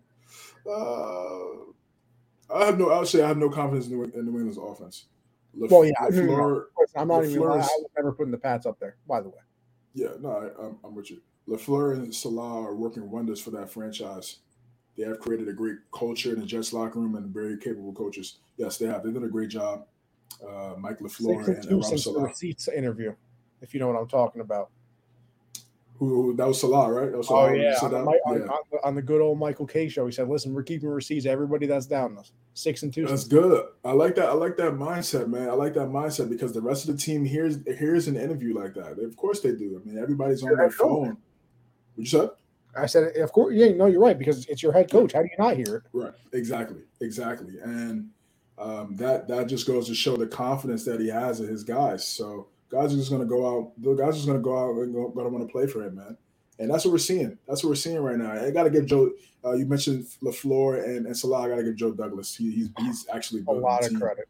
Got to give him a lot of credit, man. Again, they've had an ability to get guys in the draft, win in the draft, and get impact players in the draft that are playing well right away. That's a blessing. That's a dream. If you're working in the front office, you're a top executive for the NFL. And credit to the Jets. A big win for them, and prayers up for Josh Allen. Vikings, Commanders. Vikings get the dub here. Obviously, the big thing that come out this game was Kirk Cousins rocking the chains on the plane. Kirk, chains. Yeah, he was balling out. They was blasting some music. They put the chains on him. He was cooling out. That was a nice vibe. That was good to see. Yeah, low key shredded. No, yeah, he's in good shape. Yeah, he's in really good shape. Got a six-pack. Whole V-line situation going on. I didn't see all that. Listen, I only saw Pat. This guy Pat talking about it crazy on McAfee. Oh, they had the graphic up. They interviewed Kirk the next day. They interviewed. Oh, they did? Yeah. Oh, I gotta check that out. I've been missing out on some McAfee content as of late. Check that out. Listen, now that I'm done with Game of Thrones, I'm back to my schedule. You're back on the McAfee wave. McAfee's on at 12. Nah, yeah, for sure. Because I gotta. I've actually missed on his thoughts on the Jeff Saturday thing. Obviously, he's cool with Jeff. CJ, let me tell you something. They did a segment today called "What is Jim saying?" That's nice. That's nice. Because and they watched the press conference, and Pat broke down what he was saying, where he was like, because some of the quotes are hilarious coming out of that press conference, where Jim Irsay was like, "Listen, I don't know how sausage is made, but you know what? I know how a football team is." And Pat goes, What Jim is saying is that I don't know how to do certain things, but I know how to make a football team. And it was so funny. Like they literally sit there and watch the press conference, and Pat like interrupts every once in a while. I was like, so this is what he actually was saying. That's hilarious. No, I gotta check that out later on today. McAfee's always a great watch. But yeah, going back to the Kirk Cousins thing, they got this W. They're playing great. I believe they're 7-1. Yeah. They're 7-1 right now. 5-game lead the division. Yeah, they're clearing. They're clearing the NFC North. Kevin O'Connell, bro. Listen, Nick Sirianni deserves Coach of the Year, deservedly so.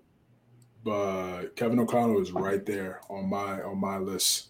What he's done in his first year as a head coach for this Minnesota Vikings team has been nothing short of sensational. And they're running the football. Dalvin Cook's done a great job. That's what they want to do. That's their identity, Corey. You hear it? They want to run the football and work off the play action, champ. Telling you, champ. Just messing around. But quick, if Matt continues to struggle, do Pats bring back Tom Brady? I don't think Bill wants. That ship is sailed, brethren. Yeah, that ship is. We need to go get a dual threat quarterback. You hear it? That's what we need to get. Yeah, because then get a dual threat defense will practice against him, and maybe Bill will figure out how to stop a dual threat quarterback for once in his career.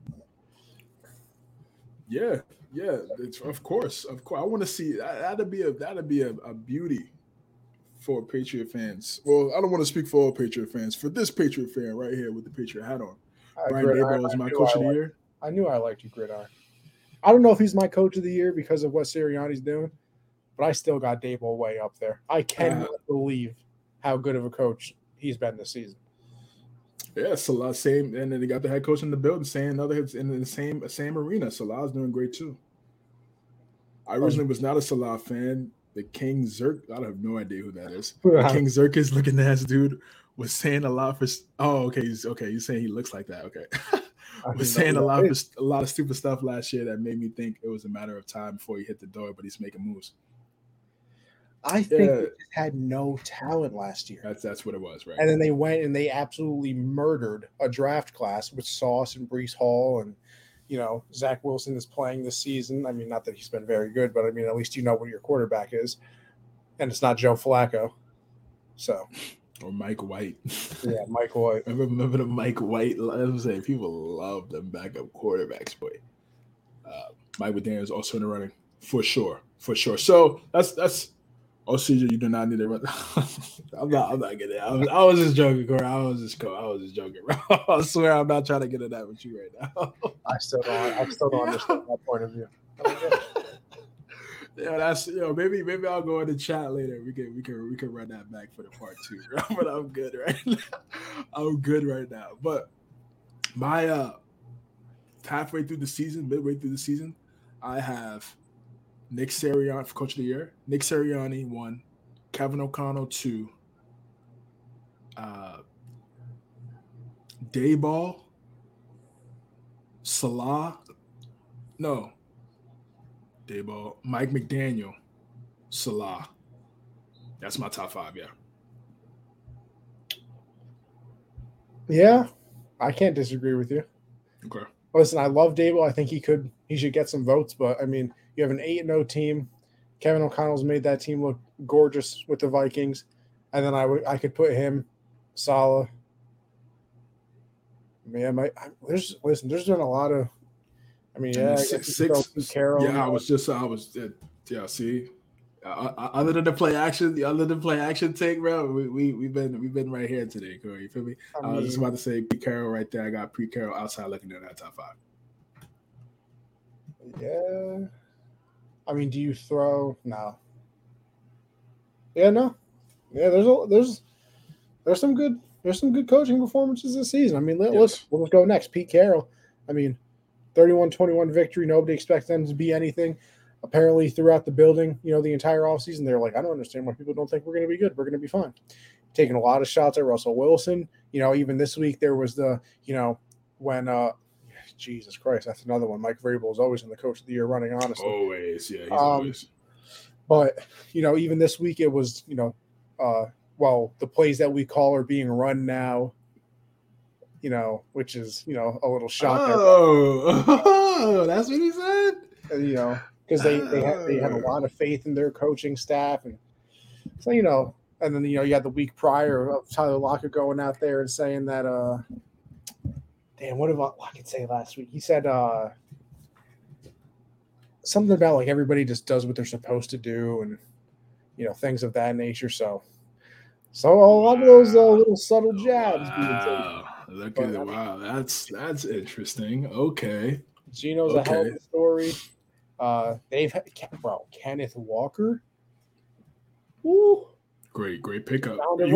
They had a pretty good draft too. Yeah, their corners are playing great. Their corners are playing. They have two really good left. They have two really good tackles, young tackles, as well.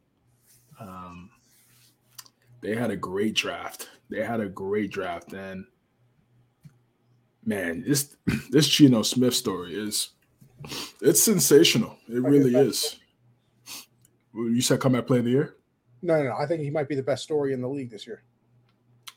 Yeah, definitely, for sure, no doubt about it.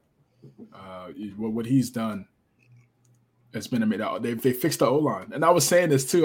It's crazy that you said that about the Russell Wilson thing, and then Pete Carroll kind of throwing some subliminals, because I was saying, I'm like, they finally got an O-line, they finally got a run game. The same off-season/season they lose Russell Wilson. We've been talking about Russell Wilson running for his life, most sacked quarterback, this and that for the last 4 or 5 years. Now they get that, and without Russell Wilson, and they're flourishing. Better supporting cast, Seahawks or Broncos? Well, I gotta go Seattle. Listen, DK's better than all the receivers. I'd probably put Lockett's better all of them too. You think? Of course. What? I feel like I would put Cortland Sutton second. Stop it. Over Tyler Lockett? I think Tyler Lockett's fantastic. Don't get me wrong. Stop, bro. Stop. You ever seen the compilation of plays of Tyler Lockett, though? Like the minute he catches it, he just falls to the ground. Yeah. I have seen that. I have seen. He ain't trying to get hit, bro. He's holding A every catch possession. He ain't trying to get hit. Yeah, I don't blame him. That's how you stay in the league. He's a little dude. Exactly. Tyler Lockett is 1,000% better than Cortland Sutton. Not even close. I dare any Bronco fan to debate that. And no Bronco fan is debating that. Kenneth Walker's better than Javonte Williams and Melvin Gordon, in my eyes. Sure, having a much better season. Javonte Williams out for the year, of course, we know that, and then Gordon is on the second team. So,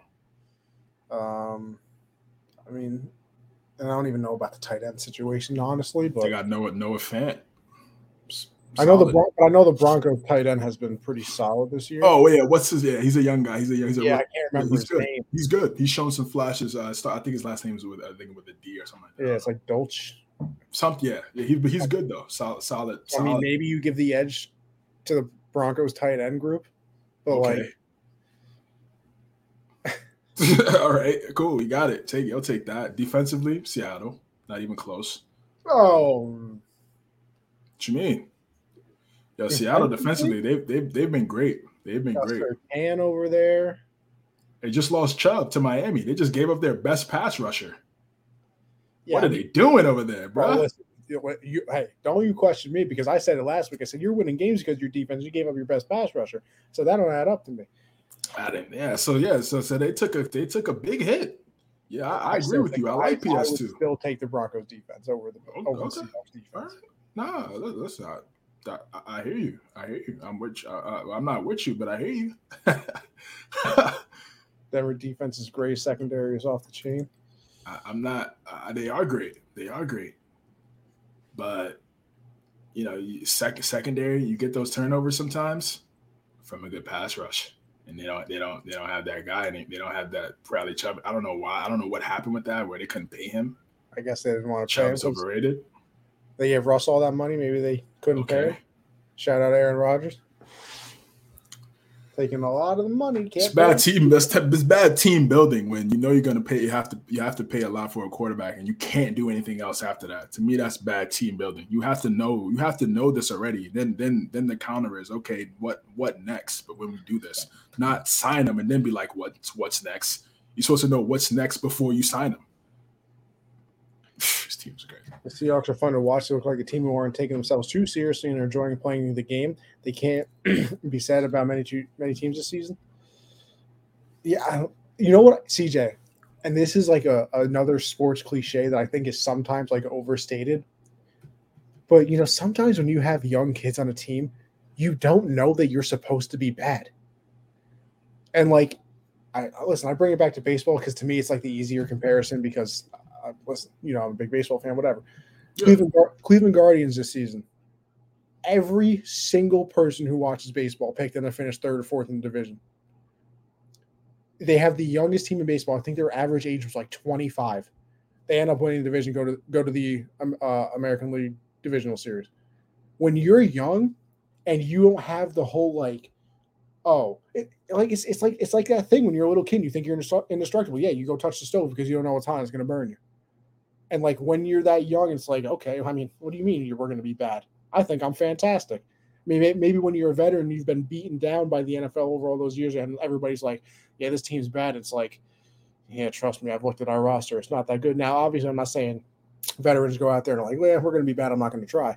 But it's like, damn, I guess we really are going to be bad this year. While the young kid comes in, it's like, I think we're fantastic. Just have that stupid confidence.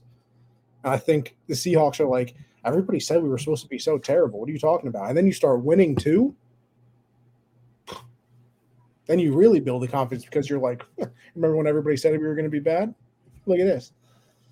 Yeah, they're balling out. That's a good point. And another good point is they had a lot of veterans in years past in Seattle, and they probably retired to hearing Pete Carroll's voice. Now you got some young guys in there.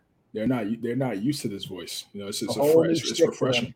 And Pete Carroll, he flourished when he had young guys, when he had younger guys, when Cam Chancellor and Richard Sherman, Earl Thomas, Brandon Browner, Bobby Wagner, when all those guys were young. Michael Bennett, yes, he was. Cliff Averill, those guys on that defensive line. Bruce Irvin getting money. That defense was incredible. They just had Martellus Bennett on the pivot. Good comment. Good interview. Oh yeah, they did. I'm missing out, man. I'm missing out on some big fan of the solid pivot. Watches. Yeah, it's a big fan of pivot. They do great jobs. Channing, Ryan, and Fred do a great job. I've always liked that. Ryan's cool though. Yeah, Ryan's cool. Ryan's mad cool. Ryan's mad cool. But yeah, it's Seattle. They're playing great, man. And Pete Carroll. Dallas, Denver, Philly, Buffalo, New England, top 5 in DVOA. Bro, I love that we're in there. Denver not dog water. They are 12th. Seattle. Okay. So yeah. So you know, I'll take the L. I'll take the L. Denver definitely has a better defense, but I'd still take a lot of the other factors over there. Yeah. Wide receiver group, running back group, offensive line now. Offensive line, yes. Offensive line now, yes. No doubt. And then for the Cardinals, so we talk about the Cardinals real fast because they had the little. I can't believe they extended Cliff Kingsbury. Yeah, I don't know, man. I don't get it. 5 years. No, he's getting fired. He's not doing that for 5. Well, he got extended this offseason? Yes. Him, the GM, and Kyler. Yeah, yo. I think it's Bidwell. I believe that's his last name. Bidwell is the owner. That wasn't a smart move, champion.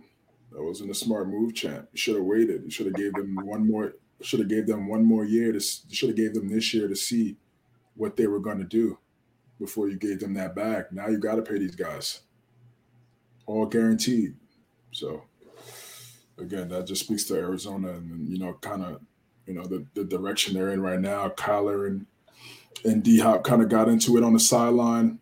I'm not gonna take too much. I'm not putting too much into that. I mean, that's just football, bro. It's Everybody football. argues. You argue with your brothers. You argue with your teammates. It's gonna happen as long as you don't carry it over for the next play or the next day, etc. That's where it could get crazy. But I'm just this is what we're gonna get from the Arizona Cardinals until they actually decide to be a power running team like the Ravens. Oh, and like the Eagles. Oh, don't they have 2 running quarterbacks, right? Oh, I don't know. I don't know. I mean, you got a short quarterback, and who could only be in a shotgun, can't play in the center. Nope.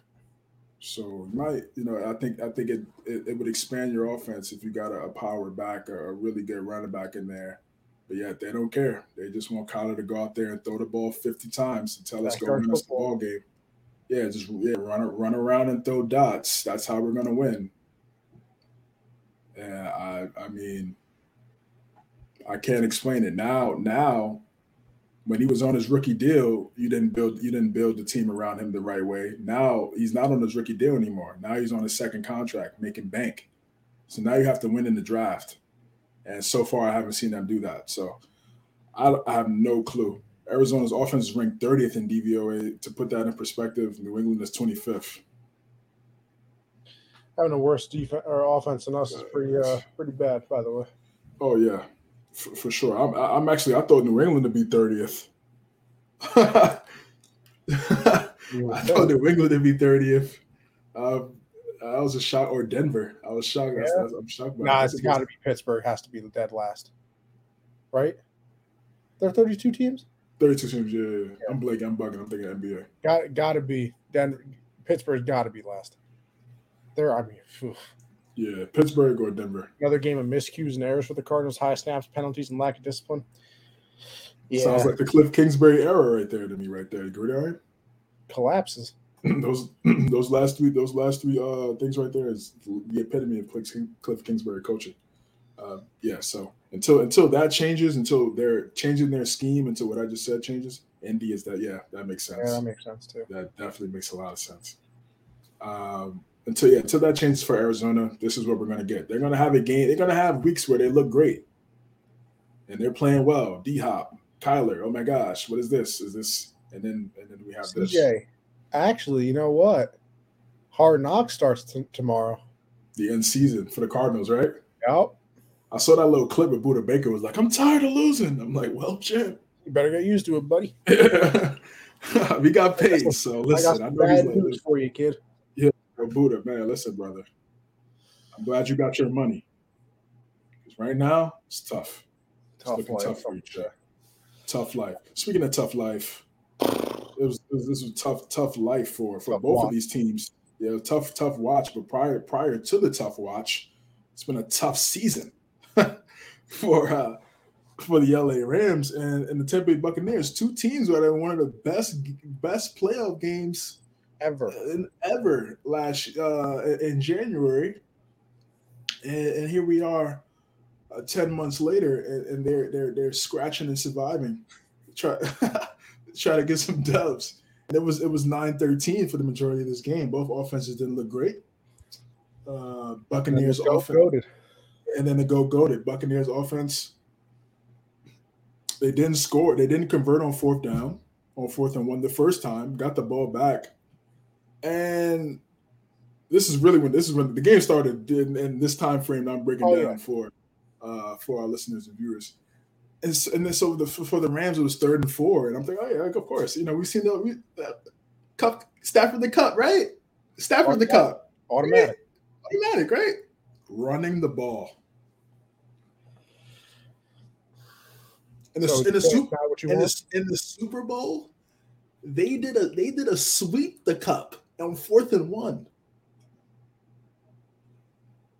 Third and 4, when you're not playing well, you're on a losing streak. I mean, the Seahawks are leading the division, bro. It's crazy. Seahawks leading the division. You can't beat the 49ers in the regular season. You just can't. You suck against the 49ers in the regular season. 3rd You need this win. This is it's an easy one. You get a first down and GG's. What they do, they run the football 3 and out. They give Tom the ball, but you give Tom the ball back? Are you kidding me? Even with a terrible offense, you know what's going to happen. All he needs is one drive. And all he needs is one drive, and that's exactly what he got. He got that one drive, executed. You want to talk about terrible defensive play calling on that? Yeah, the first play, I'm blanking on the tight end. I'm blanking on his last name. He's a young guy. Otten, okay. I want to say. Yeah, but wide open up on the seam, right? Yeah. 25 yards. Yeah. And then, CJ, that's not even the biggest problem. I mean, it is. The next 3 plays, you're playing 10-yard off coverage. And they did 8-yard out routes to Scotty Miller on the sideline. They got another 15. They got another 20 yards on 8-yard out routes because the Ram quarterbacks were playing 10 yards off. I need an explanation. It's smart. It's well for both sides. Well, I'll go for both sides. For the Buccaneers, it's smart because the Rams were, like you said, they were backing up. They didn't want to give up a home run play in a couple seconds. So that's why they're playing back like that. But in counter to that, you're giving up what you just said, the 8-yard outs, the intermediate, short intermediate routes where Brady likes to get the ball out quick. I'm glad you mentioned Scotty Miller because I want to go back real fast before this drive that we're breaking down.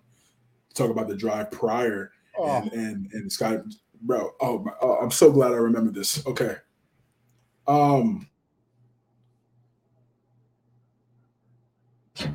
So why are you catching the football with your body, bro? Why are you jumping in the air? The pass was going to hit him in the. I think he jumped in the air.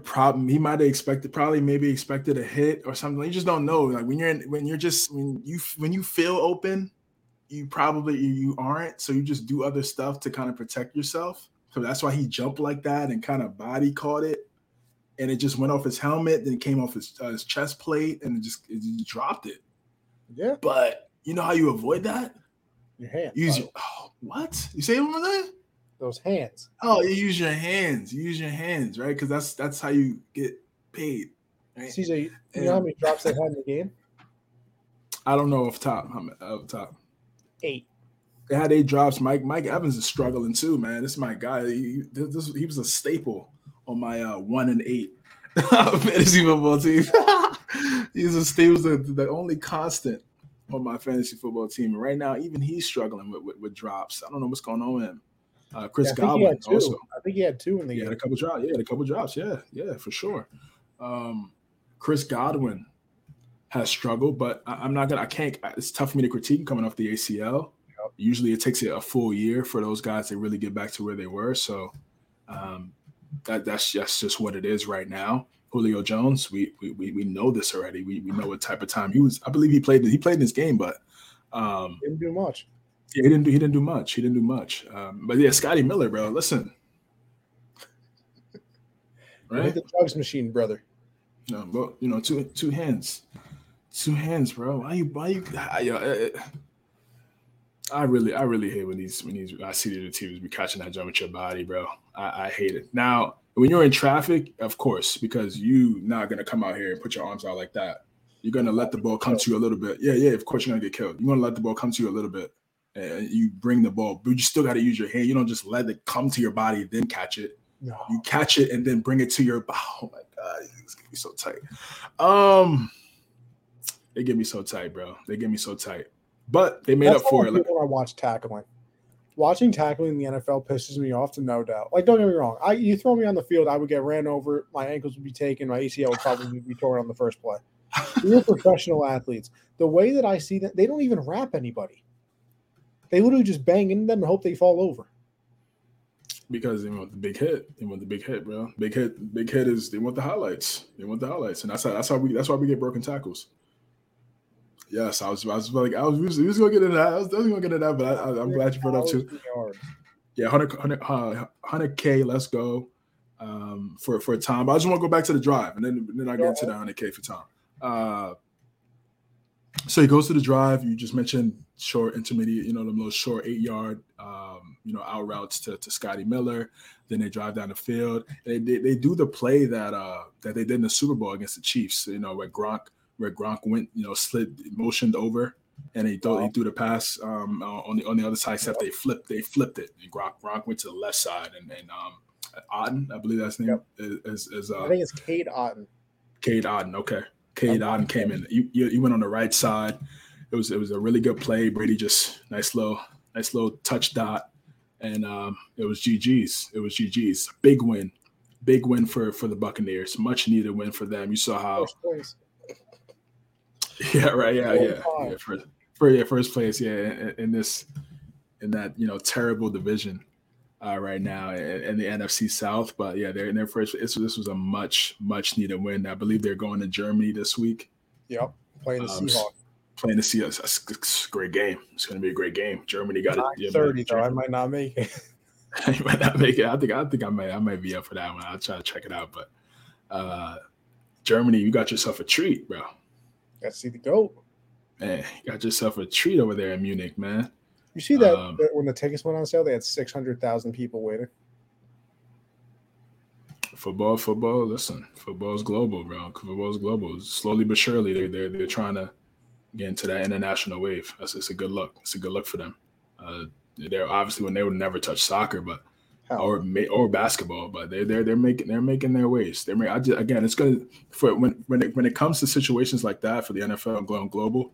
They're going to need international guys coming to the NFL and becoming stars. That's how you bring those eyes to your product. So until that starts to happen a little bit more, we'll kind of see a little. We'll see popularity. We'll see what we got. And then of course there's fans, but it's going to take that guy. It's like baseball in Japan.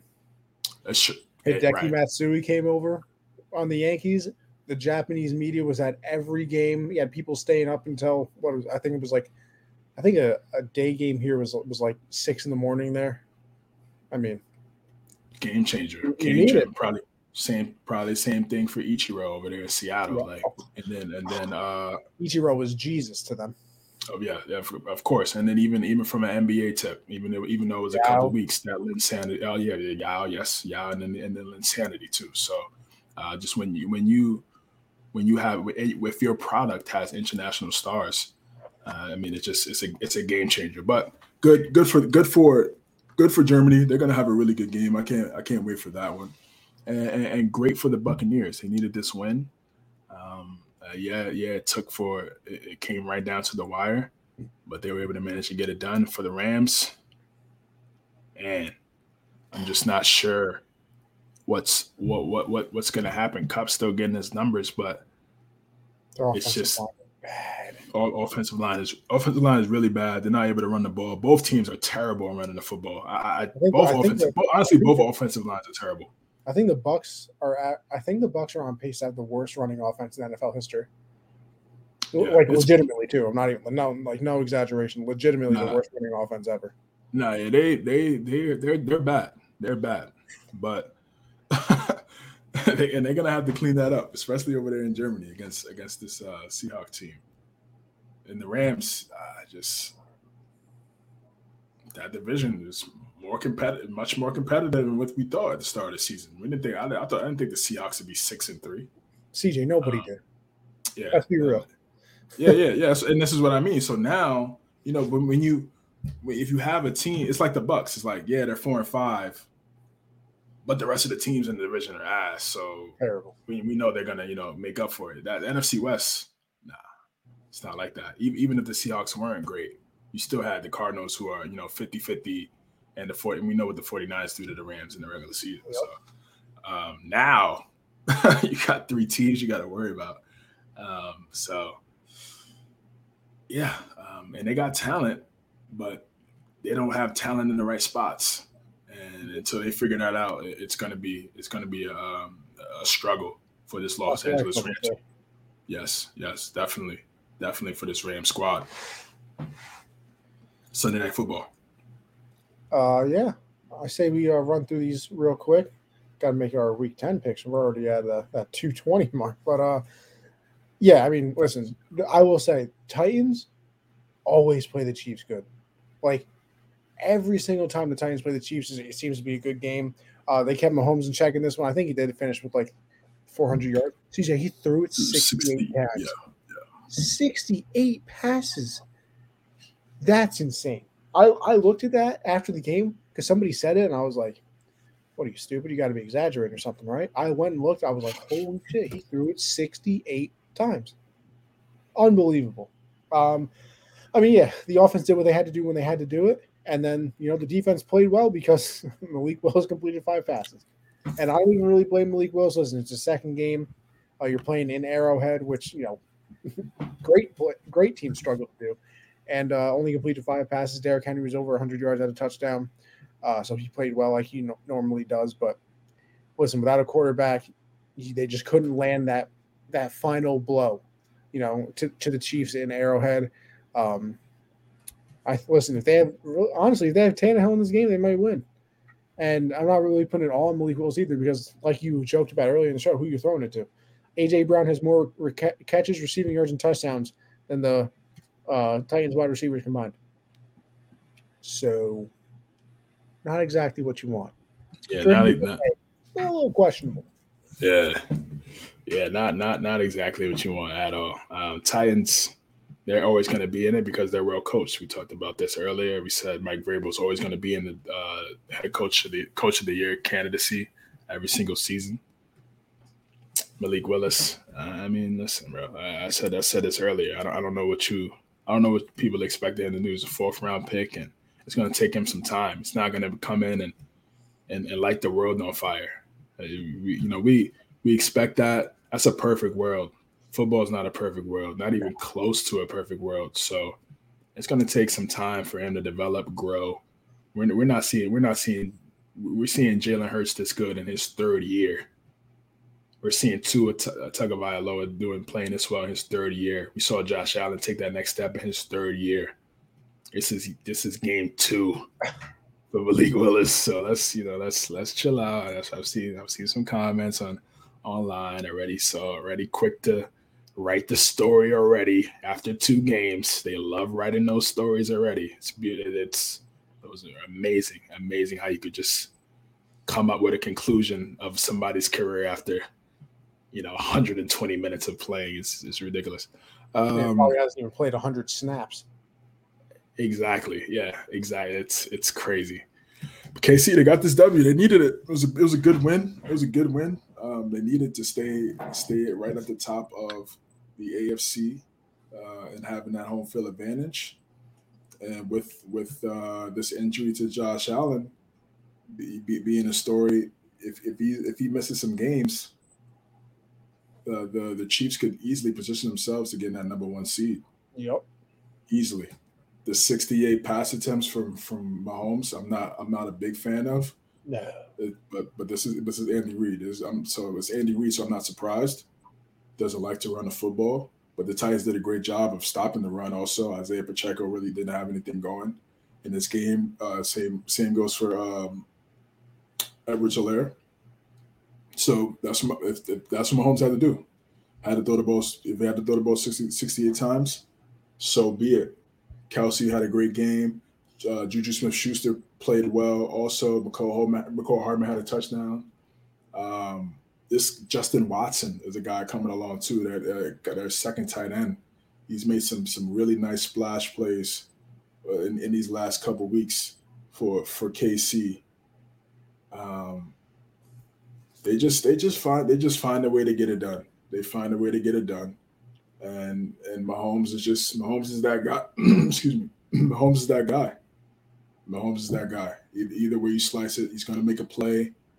You give him multiple opportunities, more times than not, they're going to get into that end zone or win the game.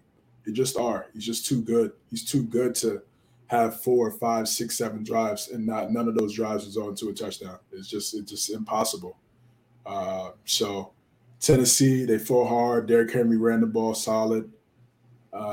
They just don't have any outside weapons, and Malik Willis is really raw right now as a passer in the NFL. So for them to even keep it this close against a really good Kansas City team on the road, is truly a testament to how good this Titans team can be going forward.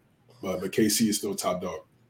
Derrick Henry is a man amongst boys out there. Oh yeah, for sure. It's been that way since high school, bro. If you look at the high school highlights, High school stat lines are crazy. yeah, it's high school. 6,000 yards or something. Ridiculous. Monday Night Football, Baltimore Ravens, New Orleans Saints. This could have been a trap game. This could have been a trap game for Baltimore. Yep. This is in New Orleans. This is a Monday night primetime game. Guys get up for this game, even though that you may look at a guy and be like, man, this guy sucks, but he may get up for this Monday Night Football game right here, man. He might ball out. He got his family, his girl, his side pieces, all of his people made up past their bedtime. Exactly. He got his nieces and cousins, all of them watching this game right now. Got all boys. To see him ball out, all his boys. So even though he might not be great, that prime time could make you look prime time in that moment. So, but that didn't happen for the Saints because they have Andy Dalton at quarterback. You saw what happened? Saints were bad. Yeah, they're bad. They're not bad. good. They're not good. And Andy Dalton is Andy Dalton, and Lamar Jackson is Lamar Jackson. And he did it. Listen, I know I say listen a lot, but I really need you guys to understand. Yeah, we all got our sayings. Yeah, we do. I need people to understand what we're looking at here when we're talking about number 8 for the Baltimore Ravens. Because name me another young AFC quarterback that's winning with what he has right now. Name me one. One more time. Say it again.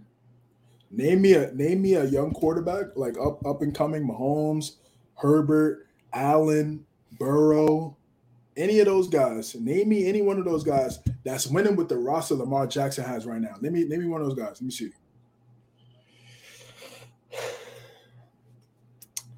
Yeah, no, you can't really do it. I mean, everybody's got man's throwing a ball to Isaiah Likely, a rookie tight end. Looks pretty good too, by the way. No, he does. But like him and Mark Andrews as the 2 tight ends. It could be special. And I'm not even saying that to undermine the whole point. I'm being dead ass. No. Mark Andrews and I likely a 2 tight end set. It could be, and I hope it becomes something. I really do because I want more. I would like to see more offensive weapons around Lamar Jackson. I really do. They have to go get Deshaun Jackson, 36-year-old Deshaun Jackson. Off the scrap to bring some type of life to that outside. Bateman out for the season. Tough.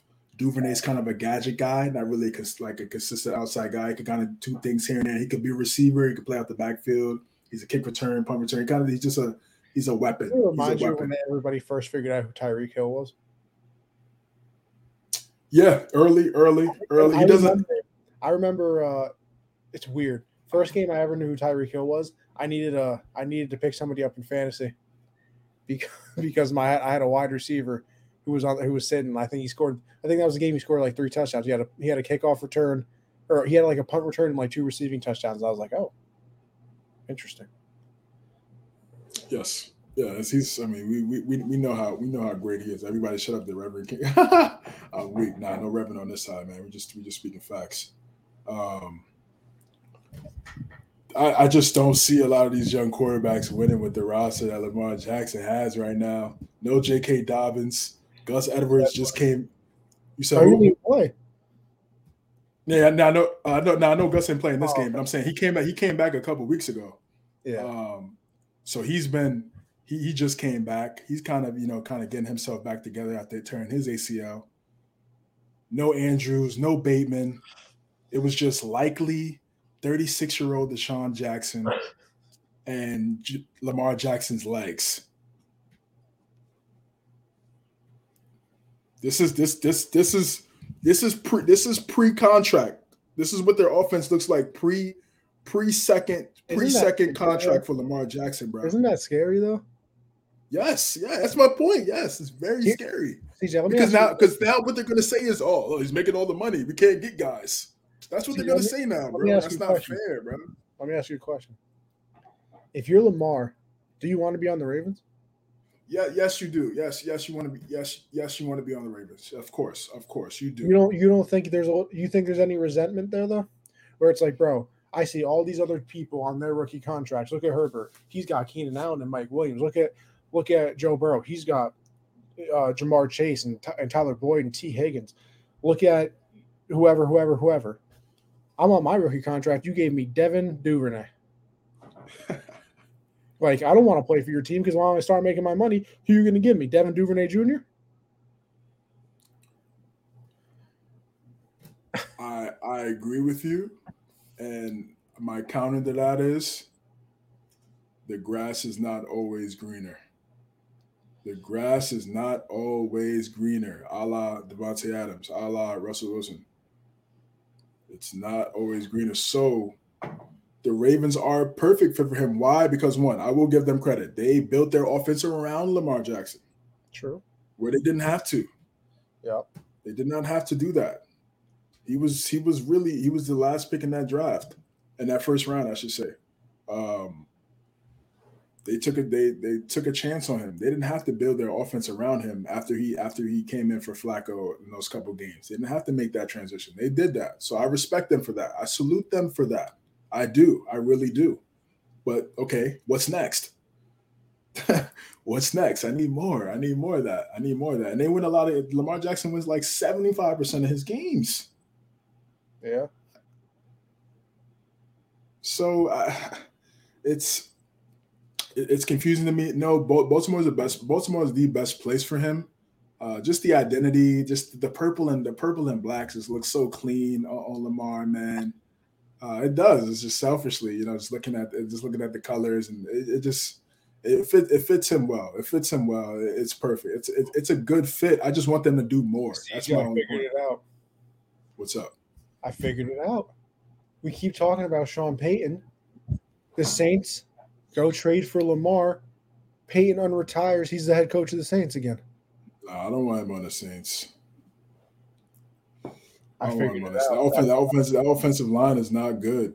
The offensive line is not better than the Ravens' offensive line. Michael Thomas, Chris Olave, Kamara. Michael Thomas hasn't played in like 3 years. All right, fine. Chris Olave, Kamara. Yeah, Kamara sounds good. Olave, I still need to see more. He's shown flashes, but then again, we see who his quarterback is, so it's tough to really evaluate him right now, at least.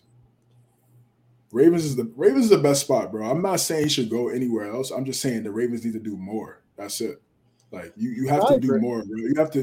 You built your offense around him. Okay, good. Now put better players in that offense so he could continue to flourish.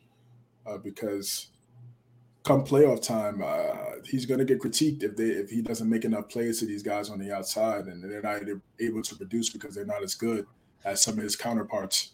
So great win for the Ravens. And I know we talk about this every week, but it's just like I watch these games and I'm like, bro, look who he's throwing a football to, bro. It's tough. It's tough, man. But Lamar is still able to get the W regardless. It speaks to his greatness. He's worth every penny, and the Ravens need to get on that quickly. It's a interesting development. I am very curious to see what happens with that whole contract situation after this season. Likewise. But yeah, we move on to our to our week 10. Week 10, man. We're approaching week 10. I went 9-4 last week. Connie went 10-3. So Connie's getting some dubs on me over these last couple 3 weeks in a row, by the way. Yeah, that is 3 weeks in a row. That is 3 weeks in a row. Connie's getting the dubs. So I got these teams that I'm picking. What's up, guys? I need you guys to step it up. It's not just you. I'm beating up on Josh too. I need these teams to step it up that I'm choosing. What's up, man? You guys are letting me down. I'm only losing by like a win, a game.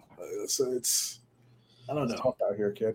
Thursday Night Football, NFC South Showdown. NFC South Snooze Fest, I should say. Yeah. And it's Thursday night. This is a double negative. Triple Al negative. Michael probably wants to jump out of the booth. Yo, Al Michaels and Kirk Hershey, they're probably like, oh my gosh, I can't believe it. Marcus Mariota versus Baker. Oh no, they're going back to PJ Walker. You heard what they said? Right? No, I thought they were sticking with Baker.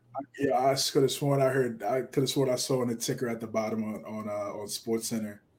They said they're going back to PJ. So I got the Falcons in this one, man. Yeah, I got the Falcons either way. They're scrappy. Now listen, they had a great game last week. This was a great game last week. They should have won. This was a phenomenal game. They should have won. They got the game-winning fumble, and then they fumbled it back. Right. And then they fumbled it back. Yes. Either way, I got the Falcons though. Seattle versus the Buccaneers. This is the game in Germany. Wow. Bucks are back on track. Give me them. Got Tampa Bay. I got Seattle. I don't know. I didn't see back on track on Sunday, brother. I saw one good drive. Sometimes that's all it takes. A little kickstart. You know what I mean? Maybe. I got to see that though. I'm going with Seattle. Vikings versus the Bills. I don't know the status of Josh Allen. It's easier. How about we do this? A little asterisk here. Right. Because I'll listen. Are you taking the Bills if Josh Allen plays? Of course. All right. So I would as well. So I say we asterisk this. If Josh Allen plays, we both pick the Bills. If he doesn't play, we both pick Vikings. Yeah, I'm with you on that for sure. We could do that. Because I mean, how the hell am I supposed to know? It's a Tuesday. Yeah, we don't. We record these shows on Tuesdays. It's not fair. Yeah, we have no clue. So yes, if that happens, either way, that's what we're going with. Lions and the Bears. I'm gonna go Chicago. Yeah, Bear down, baby. I just like what I've seen so Speaking far. of Bears, did you see that they're like $5.6 billion thing he got approved from the town that they're supposed to be moving to? Oh, they try to build another arena. And let me tell you something, gorgeous. That's gorgeous. You gotta go look it up. Are they still gonna call it Soldier Field or? I don't know honestly. They're building like the stadium, then they're like building stuff around it, trying to make it like a little community type thing. Right. Looks crazy. No, that's dope. I want to see how it looks out a couple years later. But I got Chicago in that one. Jags and the Chiefs. I got Kansas City. You don't really got to talk about that one, honestly. You don't got to talk about that one. Browns and the Dolphins. It's an interesting game. Both teams like to run the football. Who you got? I think the Dolphins go 7-0 as Tua starts and finishes a game. I'm going with Miami as well. They're doing right now is special. Texans and the Giants. I think the Giants get back on track after the bye week and get the W. I tend to agree with you there, pal. Saints and the Steelers. Sheesh. Saints coming off a bye. Steelers coming off a bye. I don't think it matters. Just lost Claypool. I got the Saints. It's tough. I gotta go Saints, bro. The Broncos and the Titans. I got Tennessee. I also have Tennessee here. I got Tennessee, man. Russell Wilson should win that game, but I'm just not confident in from what I've seen. Now, they did get that W before the bye, but I'll take the L. I got to see it first. Colts and the Raiders. I got Vegas, I guess. Yeah, I got to go with the Raiders. Default. There's nobody on the Colts staff who's ever called the play. If they win this game, Josh McDaniels has to get fired. He has to go. You can't lose a game. That's embarrassing. No way. He could come back. No, bro. You got to go. Bro, they just brought in Jeff Saturday. He was just on Get Up like a couple days ago. Doing something with pancakes or something like that with the O-line. You see the O-line last week? Nah, I didn't see it from last week. It was like the Raiders look like garbage. Oh. And now he's coaching them. Nah, he's coaching them. If he's able to get this W, man, bow down. Josh got to go, bro. He has to go. You don't have a choice. Cowboys and the Packers. This game of the week, even though Packers aren't playing well, but we know what Rodgers likes to do against the Cowboys. Sure. And this game, these two teams have so much history over these last, I want to say 7 years, obviously longer than 7 years, but remember that Jerry world? Oh, before that, I was gonna say the catch. Well, that wasn't a catch with Des Bryant. Yeah. That was at Lambeau Field. And then yes, the rollout left to Jared Cook, and then the Mason Crosby field goal to seal it. That was a great game, by the way. That in a dome, curved left and right about 18 times. Went through. That's all that matters. This one's in Lambeau. I think back of rookie season, Dak and Zeke when they went crazy in Lambeau. 2016. That was kind of like supposed to play in this game too. Zeke is coming back. That's good. This is their coming out party. I got Dallas, man. Yeah, I got Dallas too. The Packers just aren't good.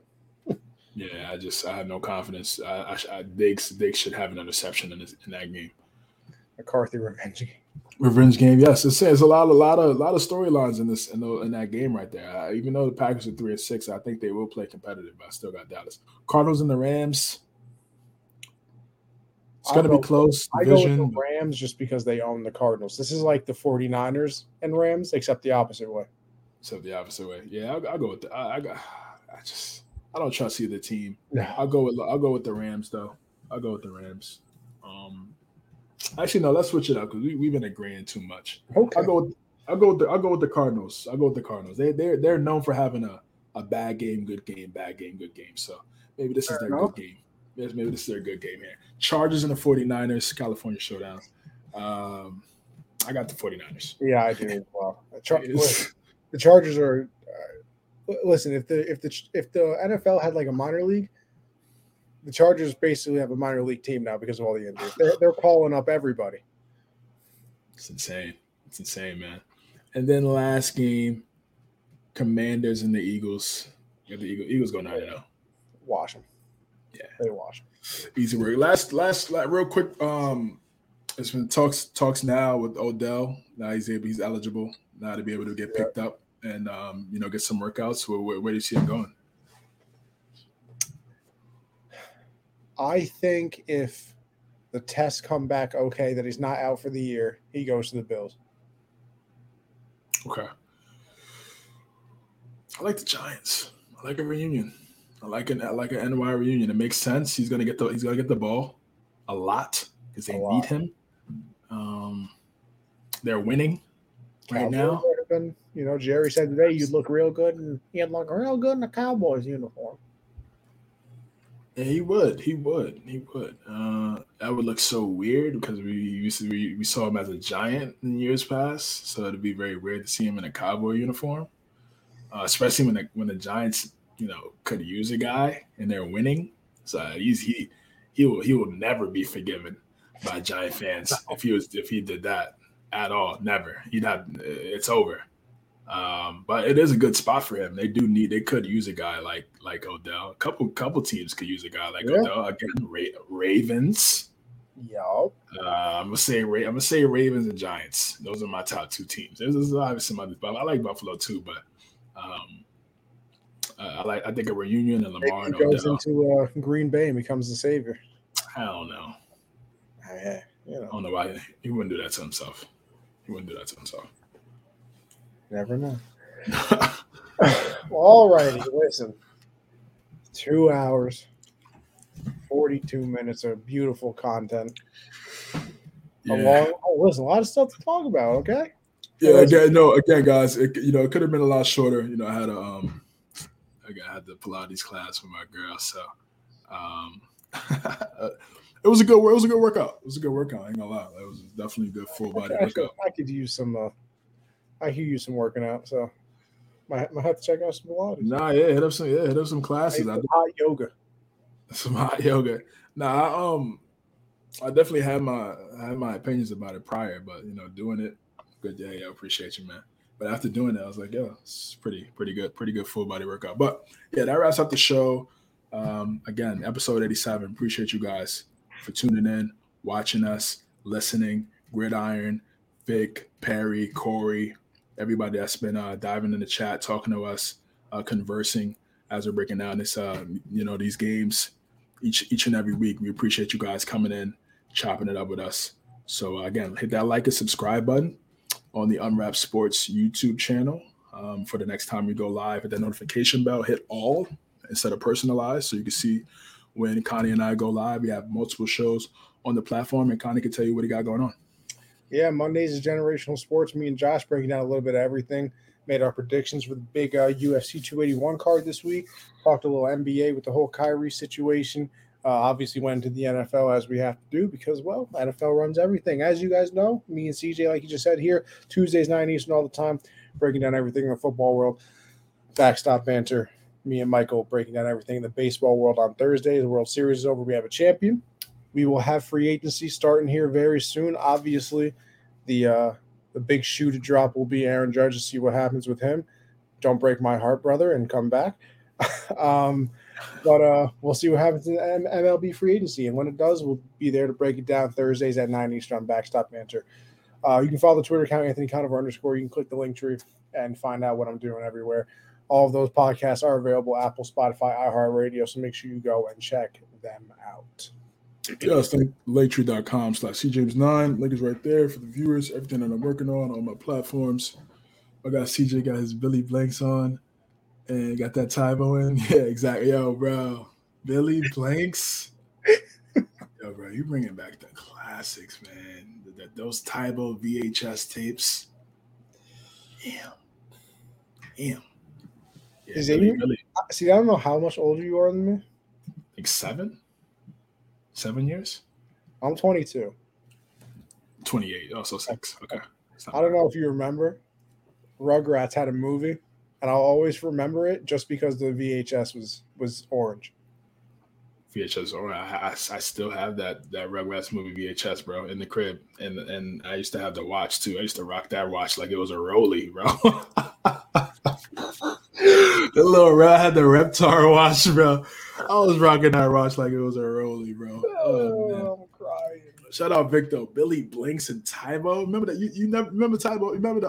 I know you seen that Geico commercial with Billy Blanks, right? I'm not good with names. When they're doing like they're auditioning and he's in it too, and they're like working it out. Just look, I'll find it. Yeah, you'll find it. Yeah, it's a Geico commercial. It's hilarious. But yeah, he's in that, and he used to do like those little workout stuff back in the 90s and stuff. And yeah, bro, man, Billy Blanks, goddamn. But listen. Thank you guys for watching us. We will catch you guys next week. Thank you for tuning in. Catch you guys, everybody. Have a good one.